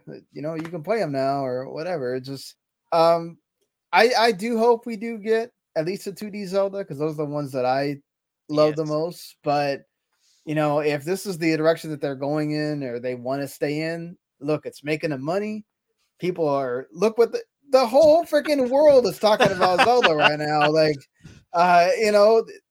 this is the game they've been anticipating for the entire year. So when you can do this kind of monumental touching of not just the gaming, I was watching Guardians and they showed like 3 commercials for Zelda, and people that were in the theater were like, "Oh wow, wait, that's coming out. I need to go buy that." And then the one I think it's like New Zealand, Australia commercial that's like sad. Almost like the dad's just by himself, like just playing, but he's figuring all this stuff out, and it's cool. Like it's just like that's a moment that you don't really get with. That's always Mario, right? Yeah. It's always Zelda. Getting those moments for them has got to be amazing, so we got to think about it like that. Everybody that's like, oh man, I just want my 2D Zelda. Oh, I want Ocarina of Time. Like, I mean, it's hard to not think too selfishly because it's a game genre or thing that you like or want, but at the same time, you're also going to be pushing a lot of the desires of other people out, because a lot of people wanted just a better Breath of the Wild as Tears of the Kingdom. Yeah. A lot of people wanted just more exploration, more freedom, more creativity, and Tears of the Kingdom did give that to people in spades. Yeah. I mean, I don't think any people was expecting that most of their time was spent building bridges in Tears of the Kingdom. Exactly. Certainly wasn't what my thought process was. Yeah, wait until you get to build other stuff, and you're stuck doing that too. So, you're gonna build such a big wagon. Yeah. So, I mean, I kind of went with that with Final Fantasy 16, because Final Fantasy is my favorite series. Yeah. And so, like, I kind of felt for the people that were like, oh man, I just want the old Final Fantasy back. I just want, it's like, guys, I mean, we got to think about, not that they don't make money, because obviously look at all these other turn-based games that do. It's just, this is what they want to make. At the end of the day, they're the ones making the game. And then also when you got Final Fantasy 14, such a behemoth over there, that they're saying that the whole reason they didn't make a lot of money this quarter or whatever is because they didn't have an expansion for Final Fantasy 14. And then the guy behind that's making this new game. I mean, what do you think is going to happen? So I think we should give the game the benefit of the doubt before we just all of a sudden just cast aspersions against it, because we do that too much in the gaming sphere nowadays. It's like, oh, I don't like this thing, so it's terrible already, and it hasn't even come out yet. It's like, come on, guys, play it first. It's tough because there's a lot of people that will just hate on games, and I feel like that's like their whole personality sometimes, where they just hate games. There's too many great games that come out all the time, or at least really good ones, for you to be worrying about hating on things. Just like I don't understand the people that go, "Oh, I'm a gamer," but what do you do? Oh, I just want to be negative half the time. Sorry. Just want to post another screenshot of very zoomed in 30 FPS. Yeah. It's like, oh God, look at how terrible this runs. Really, you're just showing me a screenshot of like this one specific thing. Like, thanks, guys. Like great. That tells me absolutely nothing. Exactly. It tells me nothing. That's the thing though, is Xbox is hoping to remove some of that negative stigma that they have with Redfall and their 30 FPS issues, and they're trying to hopefully get that put on this new thing that they've decided, hopefully thinking that they're going to acquire in Activision Blizzard. And it did make a good step today, and possibly having that happen with the EU passing the deal, basically saying that the CMA was wrong to block the deal because they're overestimating the cloud market by doing what the CMA should have done, which is looking at the exact number of people that actually use xCloud, and then looking at how many people just have Game Pass Ultimate. And it's quite funny that both of them just took shots at each other during this thing. Yes. But the EU is basically saying that this is not going to harm competition. It's not going to harm Sony. Cloud gaming, we remedied that by basically giving it away for free.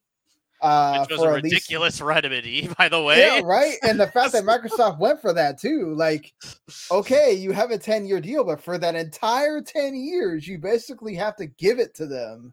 You cannot say no. So that's crazy. The fact that that block by the CMA made them have to just concede to that, to be like, okay, whatever. whatever cloud That's the streamer. freaking thing. We're done with all. Yeah, just this thing's not gonna. That's the thing, though, is like I get it. The CMA is trying to future-proof this. Yeah, but there's nothing saying that cloud gaming is gonna be the next big thing, right? Like, no. And it's ironic because I don't think VR, which is PlayStation's direction, is also going to be a big new thing either.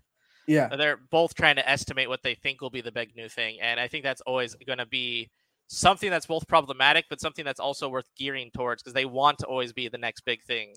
right. But, Somebody wants to do what Nintendo did and be able to pop the bottle and go, "Oh yeah, everybody's doing it. Now you guys have to copy us." Like that's the thing, is they haven't been able to do that. So I've always believed that Microsoft's idea of what Phil Spencer wants is actually the direction, because we keep seeing this where people want to play things wherever it is that they play, right? Yeah. He's not wrong in that aspect, but like I for one, me personally, I don't have a horse in this race. I don't care. No. I want this deal over with. Yeah, like I'm tired of talking about it. I don't really care about anything that Activision makes except for maybe Crash and Blizzard. Okay, I'll buy Diablo by itself, but the rest of the stuff I don't really care. Yeah. So, like for me, it's not about the games. Like, okay, if Sony bought Square Enix tomorrow, that would affect me because that's half the games I play come from that company. So I would know that, okay, now to be able to play those games, I have to buy whatever Sony's console is or whatever. And I kind of get that from perspective of, okay, you're forcing me to have to buy this thing, but that is kind of like sort of how this game works. You need to have exclusives to drive people to that thing that you want. So, and like, where do you sit with this deal? And like, do you think now that Microsoft has a leg up on the FTC and the CMA and be like, okay, what are y'all gonna do now? So I still probably have the same, I guess, mentality that I had last year, where I figured that this deal will pass, but it'll be at like the end of June. I do think the CMA was the most unexpected thing for that to happen. I did not see the block happening, especially when they went out and said Sony has no reasoning for why they disagree with what they do with Xbox, because they're right.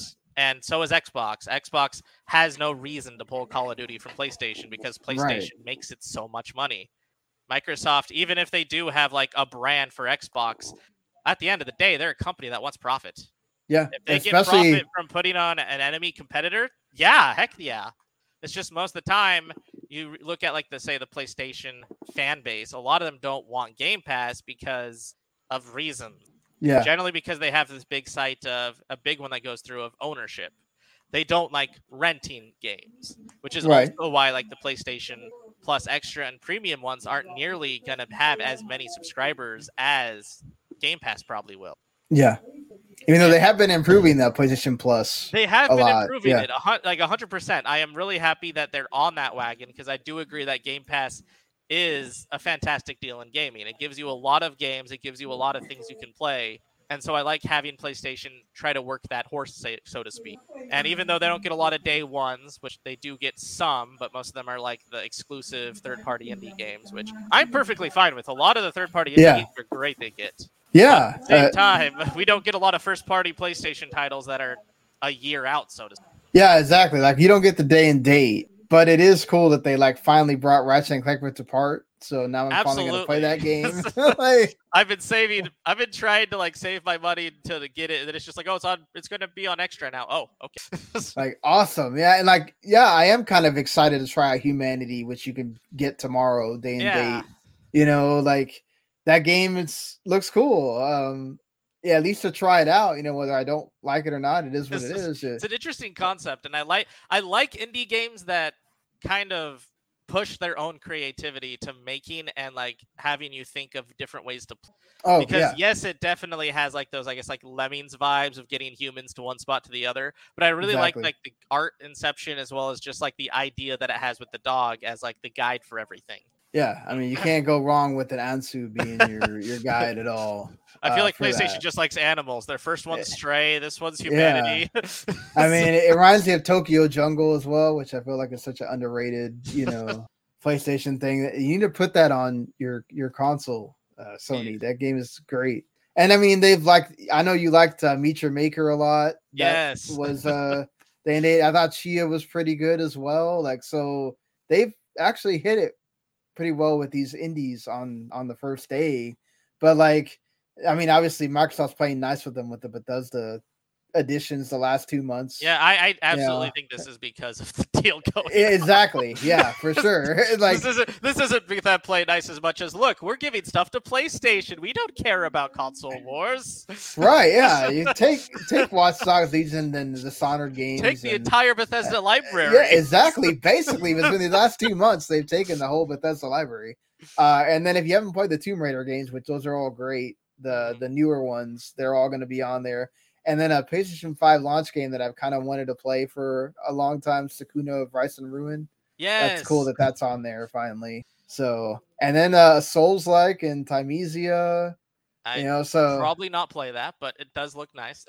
And Room Factory 4 Special is also one solid. that I've wanted to play. So they have some good stuff on there this time. But going back to even though I think that they're still kind of failing at the classic stuff. Yeah. Like, how do you add the premium tier is not worth it? Yeah. I don't know why I keep subscribing to that thing. I feel like I need to just dump it down to the extra because every time I keep thinking that they're going to add something. It's just like I haven't seen anything worthwhile until like Legend of Dragoon. Exactly. That's the whole reason. And the rest of the games is just like, okay, Toy Story. And like I thought PS4 games were supposed to be part of extra automatically. So it should. Why are they now PS3 remasters for whatever reason? I don't get their thinking here make any sense. At least Xbox makes more sense when they just tell you, okay, here are the games. This is like the new stuff, whatever. We don't try to hide it behind a bunch of tiers. Like, it is that is something thing that PlayStation needs to do better with, is not just, I guess, the transparency, but also focusing on laying them out better, because for the most part, they only show the extra list now. You have to like find everything else. They really ought to just do away with the. I mean, if they're not going to put that much effort into premium, why even try? I know that there is a decent amount of people who want to play more like PlayStation 2 games. Yeah. But that requires them to actually, put the PlayStation 1 and PlayStation 2 games on the premium tier. Exactly. Even the PS3 ones, even though they're stream only. The stream only ones are okay-ish. Yeah. I mean, yes, you don't want to play like God of War through stream, but being the JRPG guy that I am absolutely fine with cloud gaming. Oh, exactly. Games. Yeah, you don't feel it that much with those. I mean, that brings up a good point. That's the whole thing with the CMA made no sense, because like Xbox and PlayStation right now are hiding that behind their subscription service because it doesn't sell by itself. No. So like, I don't know where they think their internet infrastructure is going to go in like 5 or 10 years, but it's definitely not going to get to the point where we're all going to be cloud gaming. Yeah, it's this whole CMA thing is so wonky, because the way that they did their like discrepancies are in ways that Microsoft can't really amend, because it's just like, well, yes, you're giving this to this cloud company and this cloud company, but this cloud company is hosted by your Azure server, so it's still technically under you, and it's just like 90% of like most businesses are going to be under Microsoft Windows, so that logic means that you can't do anything with anything. Yeah, and they shouldn't be forced to have to use Apple or Linux because Microsoft owns Windows. I mean, it's such a crazy thing. That's like their big discrepancy. It's like, yes, you could argue that Microsoft can control the cloud gaming thing, but the problem is there isn't really a cloud gaming market. Sure, we have like GeoForce and we have Luna at the time, but most other cloud companies are like very small and very niche. Like Boosteroid apparently has a cloud gaming service, and I've never heard of that really. Is half those ones that Microsoft made deals with, I was like, what? Who are you? Who are you? Like, okay, I'm learning about you now, I guess. That's like, cool. I know that there's a lot of those trying to get into the cloud gaming service, but it is a tough service to get into because there's not a lot of demand. And then also, like, who's going to sign an exclusive deal with you that you're going to want to get that service to play that game? Like, okay, Amazon can pull it off for Luna because they're Amazon, but like, I mean, they have an immense amount of just capital they can have. But that's not going to be every small little cloud. Exactly. So that's why this whole deal with Microsoft being able to give things for free to them, to give them some games that are going to be on their service, that's cool.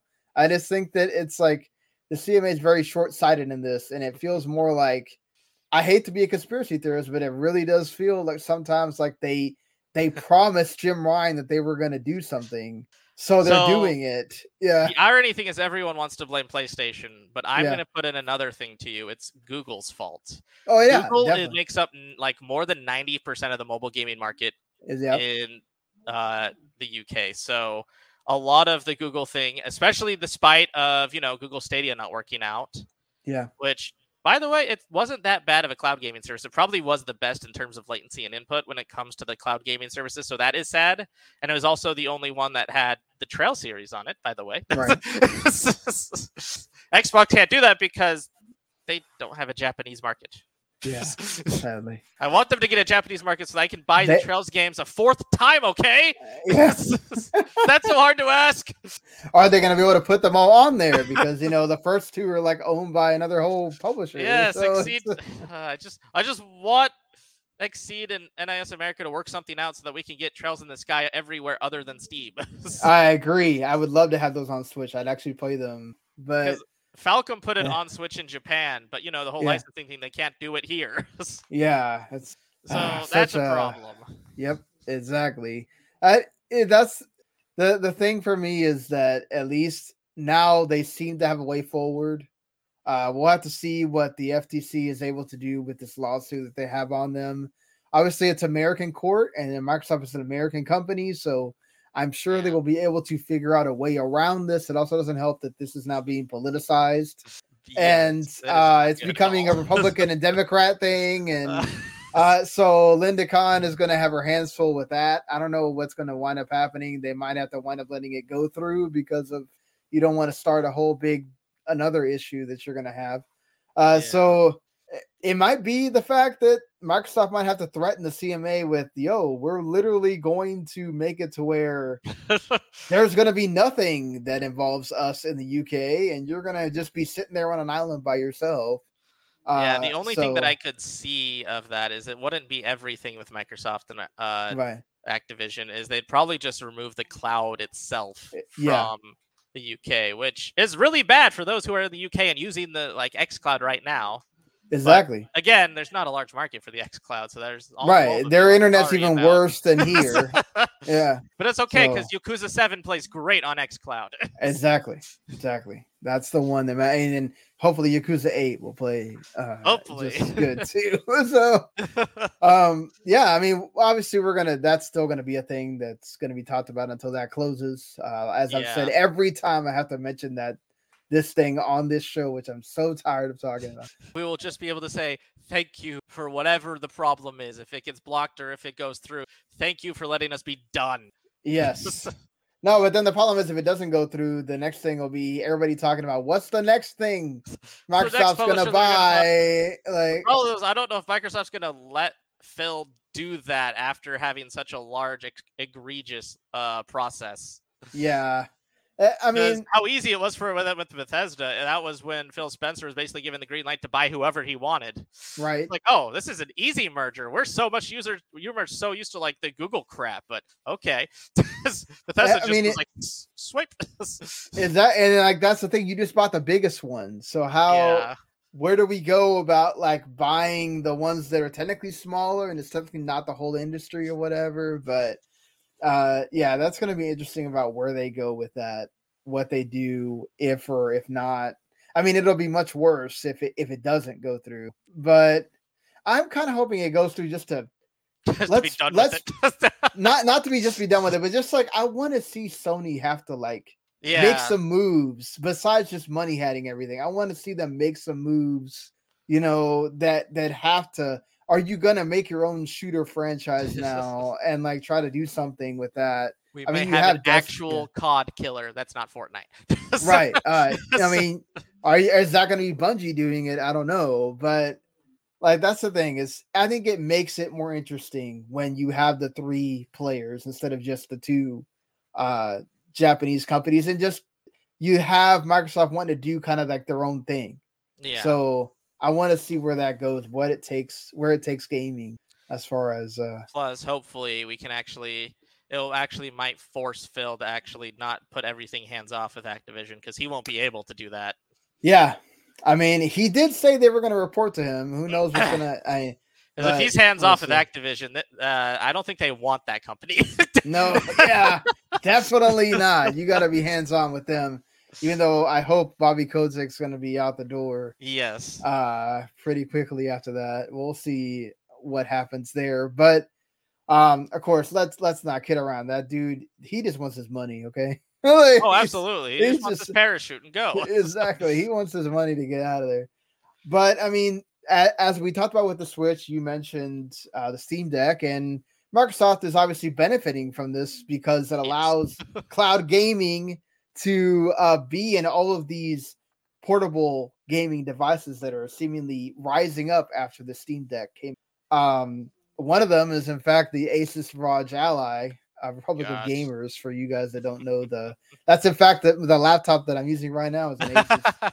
That's the thing is this Ally is supposed to be the next, I wouldn't say Steam Deck killer, but it's not going to be a Steam Deck killer. Yeah, it'll be a competitor though. Exactly, the competitor, and that's what you want. You want competitors in this market, and they're trying to do that. So June 13th is the release date for 700 buckaroos US dollars, also in pounds. That's a lot of money. It does bring you a AMD Ryzen Z1 Extreme 8-core processor, 16 gigabytes of RAM, which that's pretty damn great for a portable. It's DDR5 RAM, by the way, which is just ridiculously fast. Exactly, ridiculously fast. And then, of course, you can get your own SSD card for storage and all that. Yeah.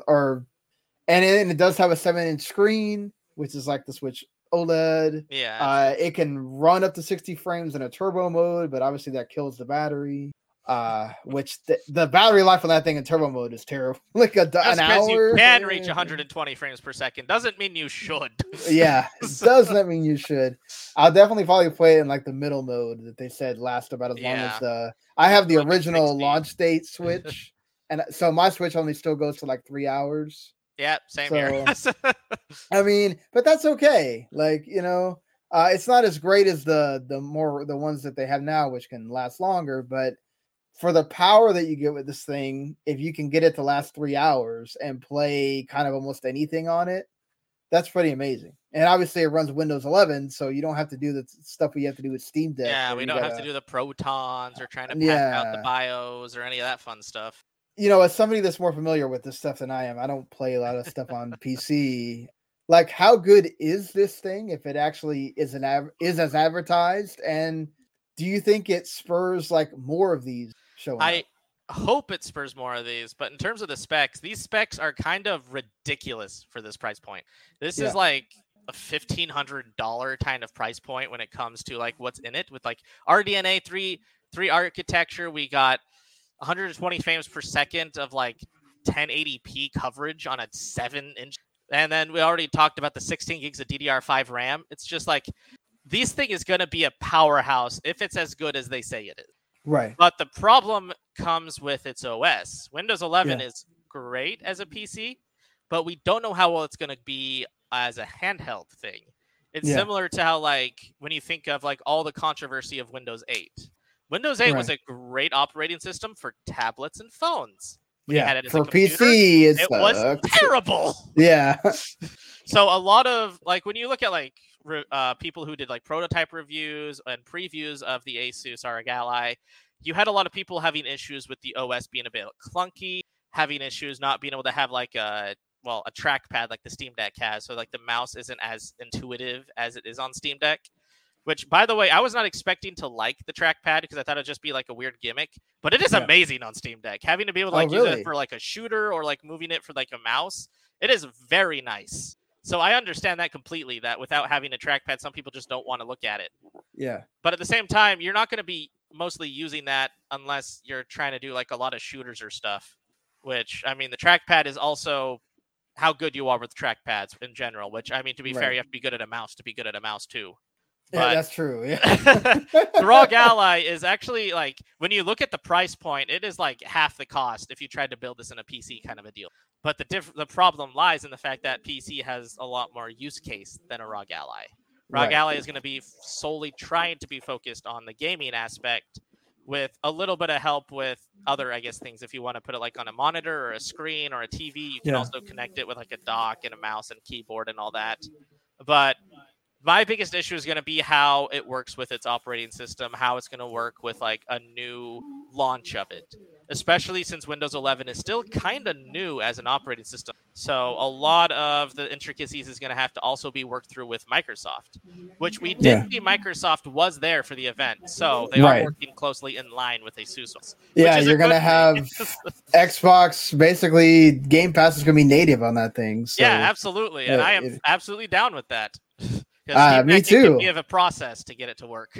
Yeah, because like I want to play that Cassette Beast. It's like a PC game pass, which is like a Pokemon like, and hey, if I had the Raj Ally, I'd totally be playing that right now because I don't have to play it on my PC. I can just sit on my bed or couch or whatever and just play this like I do my Switch, and I don't have to wait for it to come to console later in the month. I can just play it right now. So like they do have cool things that come to PC Game Pass, and they can take advantage of that more if you have something you can partner with like this thing, and you don't have to come with your own proprietary Xbox, whatever it is, handheld, So like that was my other thing too, is like, do you think Microsoft is being a lot smarter than say the rumored Sony Q Lite thing that is going to do remote play? I'm not going to say too much because I don't know a lot about what they're planning, which, I mean, a lot of people don't know what Sony's planning. Yeah. Especially if they're trying to focus on remote play. I can imagine that if they are focusing on remote play, it's for helping out the cost so that the device itself is not going to be very powerful. Right. But they're also focused on putting a lot of haptic feedback and a lot of things inside this thing is what the rumors suggest.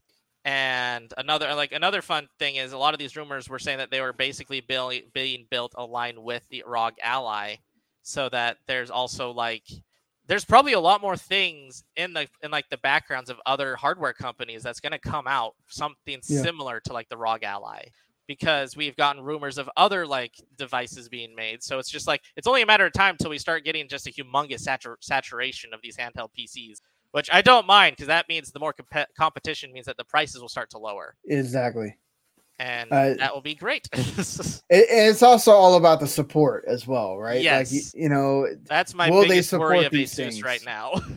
Because the Steam Deck's issue of Valve is no longer a thing because it's now humongously supported by its own community. There are so many additions and additives with the protons and being basically with tutorials and guides on how to set things up that usually wouldn't work on Steam Deck because their community is just ridiculous right now. Right. And I don't know if ASUS is going to have that help with them. They're not going to have as much people helping them as Steam Deck is right now. I mean, I think the one difference is obviously ASUS is going to try to sell this in a store. Yes. So you'll get the casual person that says, oh, this looks like the Switch, oh, but it's more expensive. Oh, and it's sort of technically like a computer. Oh, and I can play all these games on it, whatever. I'm sure they'll have games that'll be on the front of the box if Xbox is not right there on the front of it either. They have something on the front of the box. That's the thing is, will that help sell it and then help other people come into the market and go, okay, well, let's put this at a Best Buy or what have you, Walmart, and say, okay, this is the next thing in gaming. You don't have to buy you can't play. You technically play some PlayStation games on there. You can play Xbox games. You're not going to play Nintendo games. You can play some things on there from those consoles, and you could perhaps play them better looking or not so much, and depending on what it is. And you don't have to worry about buying a new computer all the time. It's just going to work thing, which that's my thing with computers is, I don't know if this is going to work on my laptop. And then, especially if I'm asking for a code and then I get it on PC and it doesn't work. And it's like, you have to do the embarrassing thing of being like, can I trade this out? Can y'all I'm not going to be able to review this now. I have to just buy it on my own. And that's the thing too. Look, let's be honest. Part of being able to review the game, which is actually something that you didn't get to experience in the past when they still gave you the physical copies, and sometimes it would actually make you give the physical copies back. Yep. Now it's like they don't have a way for you to give the code back. So it's like you do the work, you get a free game. You don't have to pay for the game at retail. it helps that way, but not when you get it for PC. It doesn't work on your PC, then you have to go buy it on whatever console you have and waste the money anyway. So that's the thing, is when you have these little handheld systems, things work better on there. Yes. And so that does kind of streamline things a bit, which may help people that are kind of like, oh, I don't know if I want to get into PC gaming, but you have something that kind of is sort of what they're used to, and they can get PC gaming that way. So why do you think Valve doesn't just say, let's put this at a Best Buy or Walmart or whatever? I'm honestly surprised that they don't do that with Valve. Valve is weird with how they do their hardware, though, because they haven't done it to their controllers or the Steam Link, or they do everything through their own basic like distribution facility. And it's kind of wonky, because this would be something that most like retailers would absolutely want to have in their stores. Yeah. Unless there's apparently some weird thing that they no longer wanted. It's just like, well, Switch sells well. This should sell well too. Exactly. I wonder if they would sell. I mean, not that they have a problem selling right now. All the hardcore gaming market wants that.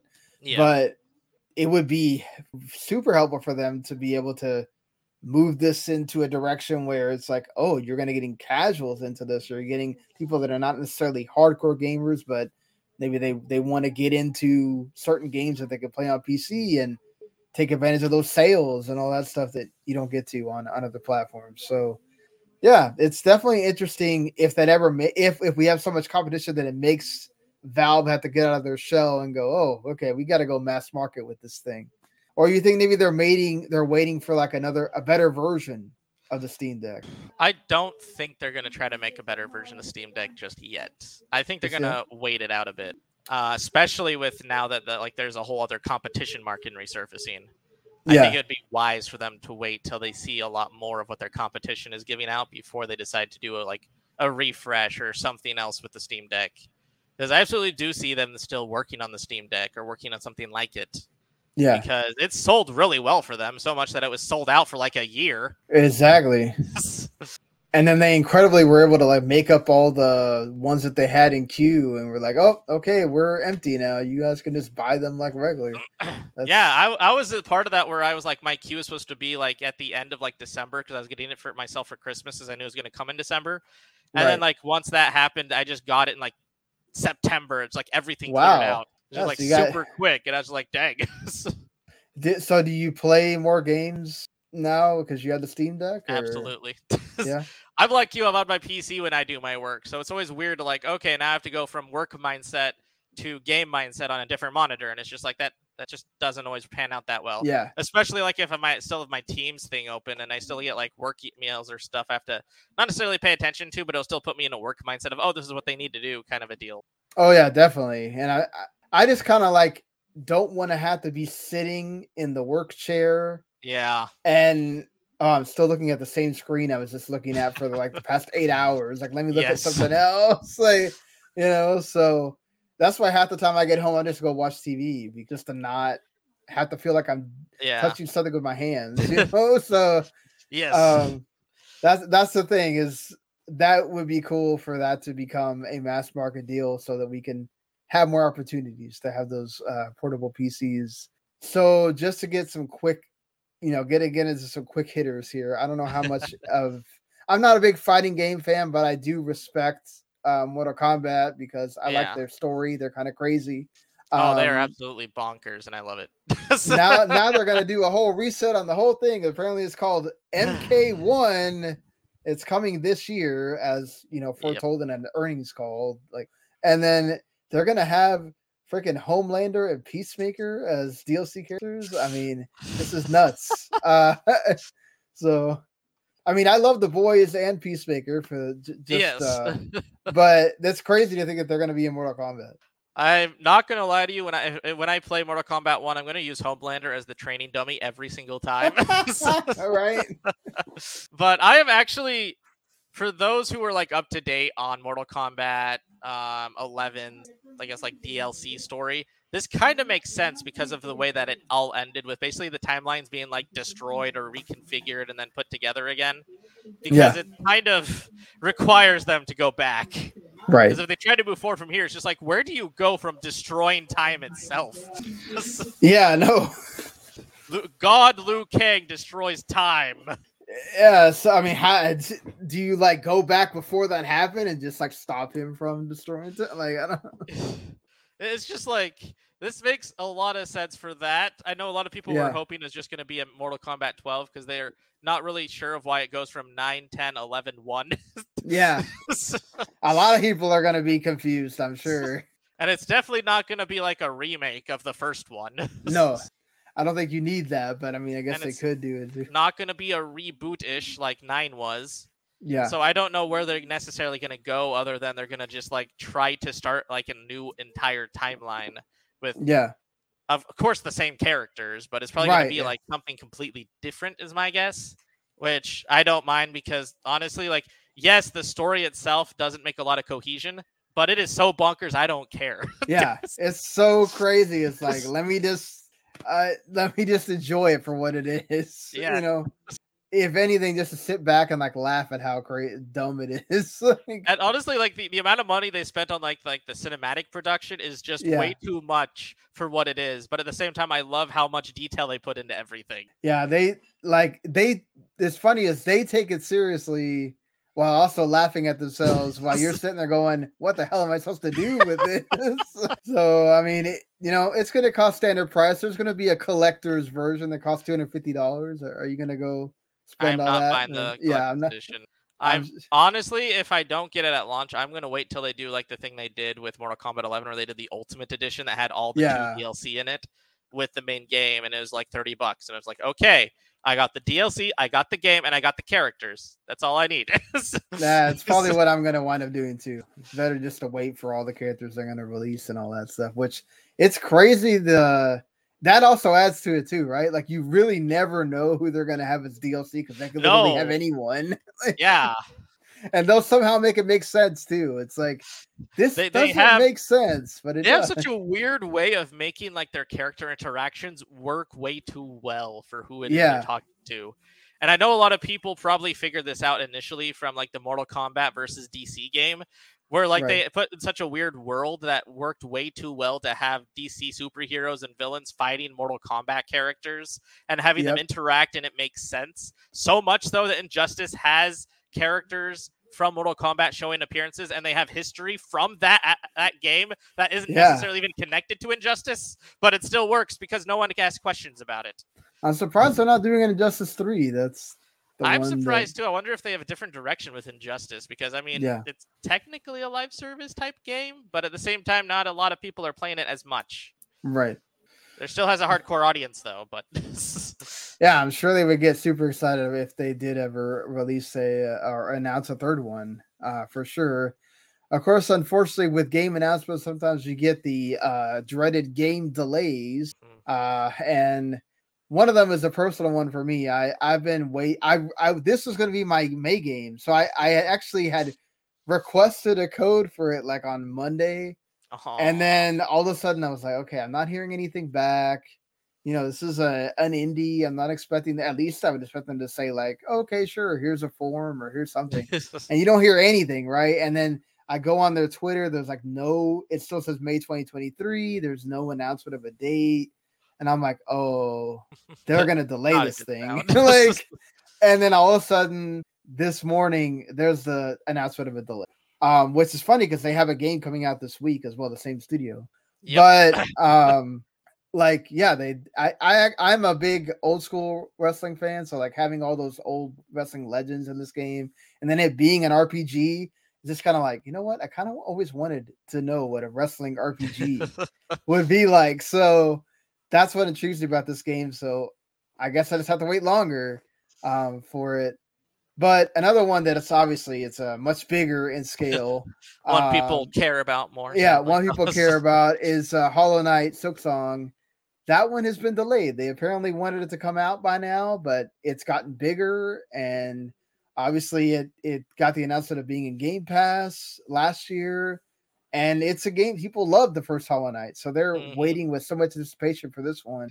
I mean, it's so funny because there's so many people when you go to like showcases for even like Nintendo, PlayStation, or Xbox, where they're all like, "Where's Silksong? Where's Silksong?" Every time there's a direct, every time this is going to be the moment we're going to see. Oh, Indie World, Silksong. It's like, nope. I'm glad they got to announce it on their own terms. But yeah, it is kind of a bummer to see. But at the end of the day, like, you know what, take your time.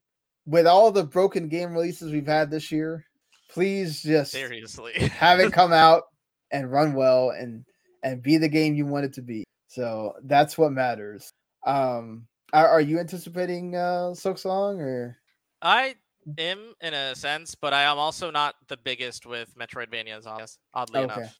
Like, I I'm played the kinda the first same one, I way. liked it, but it's not like it's going to be a day one purchase for me.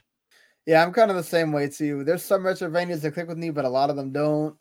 That's one that, like, my co-host Mark is a huge Metroidvania guy, so I'm sure he's probably looking forward to this more than I am. But this is a game that a lot of people were hoping would come out soon, and now we kind of don't really know when it's going to come out. We're just back in the waiting period. Yep. So at least we heard about him. That's the thing that matters.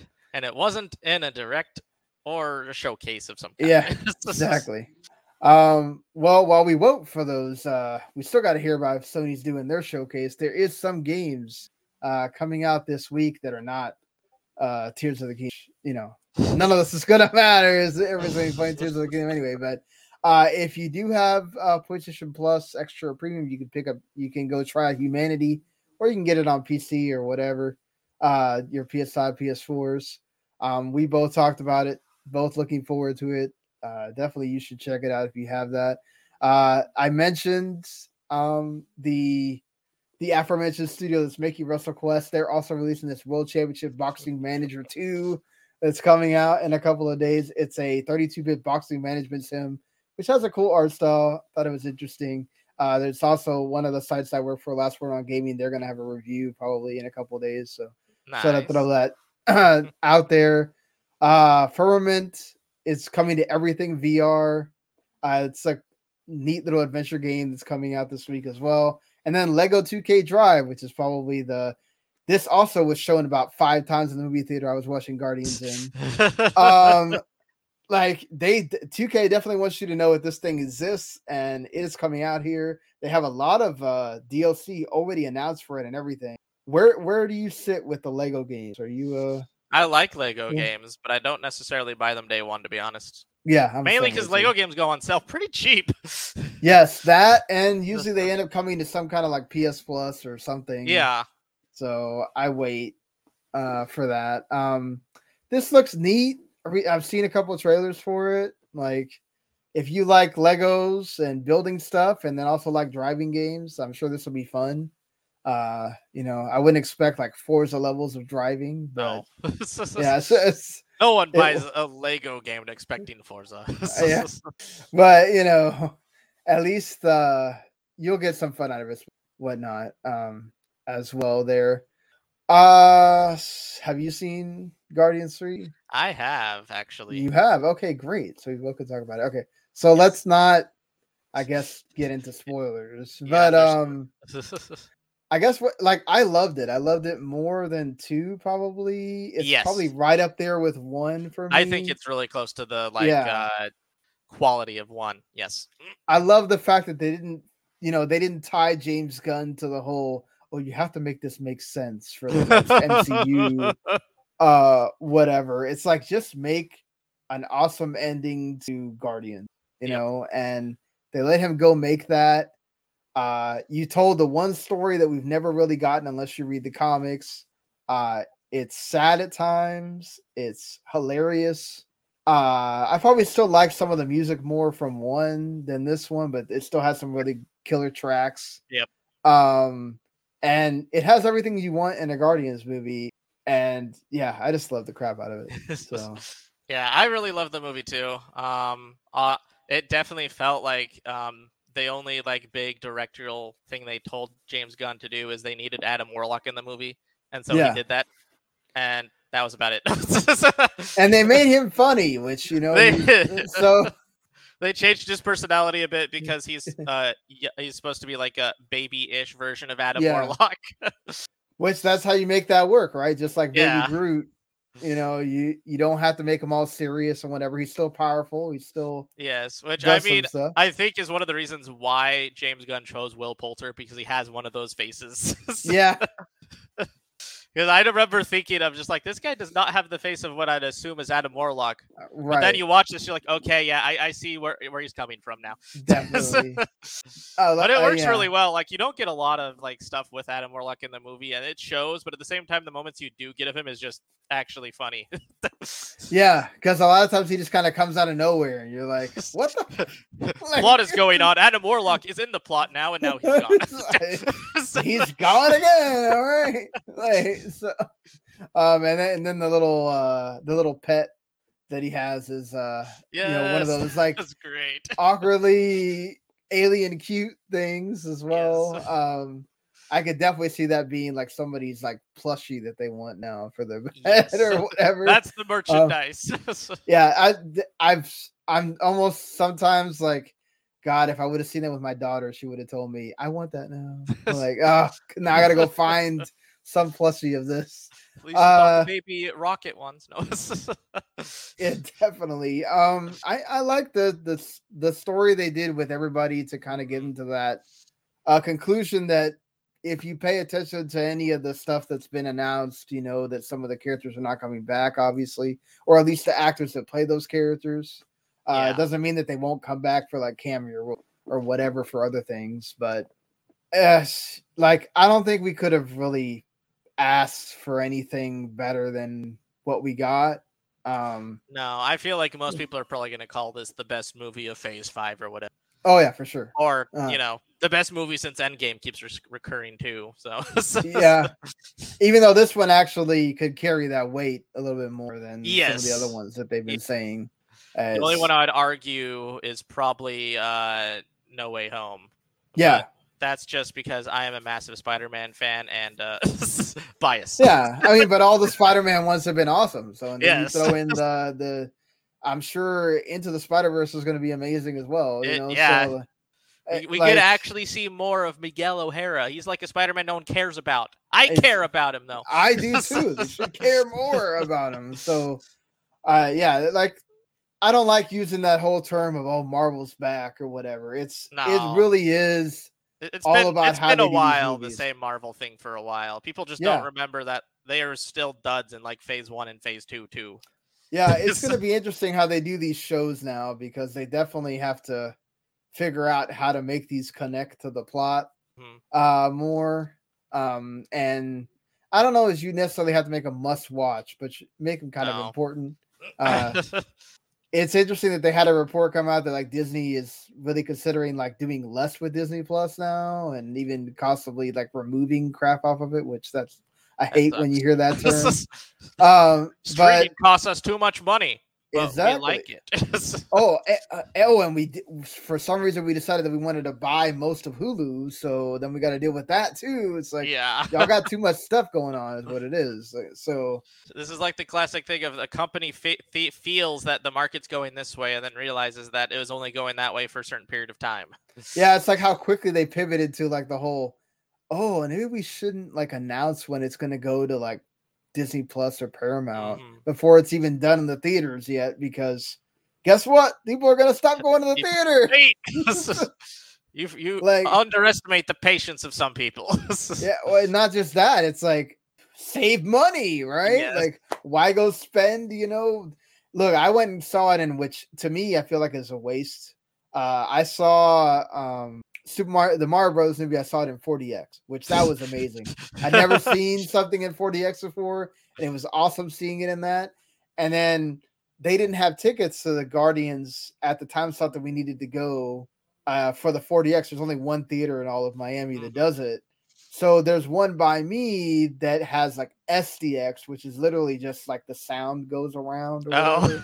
And you don't really hear the whole big deal that they make you pay the money for. So I'm like, man, I could have just saved me a bunch of money and just saw this in a regular ass theater, So like the people that pay for the 3D and all that stuff, you spend so much money taking people to those things. I'm the cheapskate who buys the matinee showings for like $5. We have that too. It's like Tuesdays for $5. Yeah. Go then, So that's the smart thing to do. But then also when you have the ability to beat it for free, or the VOD for like $4, why not? You know, so We'll see how much it affects Mario if they ever get to make it to the 1.4 billions or whatever that they're making there. But yeah, man, Scott, thank you so much for being on the episode today. My pleasure. It was awesome having you. Go promote yourself. I don't know what reviews or anything you're doing upcoming here. Alrighty. But... So I think my most recent review was probably Mugen Souls. It's a good game, but not recommended unless you look into it. Yeah. It's not for the faint of heart. I do most of my reviews on the Outer Haven. I'm on Twitter at @SitScott. And you'll also see me a lot of the times on our YouTube channel on the Outer Haven as I help out with doing some of the gameplay as well as the reactions and explanations of JRPGs because I like JRPGs. So sue me. Yeah, y'all do those trailer reactions, you and Matt. So, which, yeah, you should definitely go check out the Outer Haven YouTube channel. They do some tremendous stuff over there. Again, I'm like really waiting for this time to come where I can start writing again more frequently.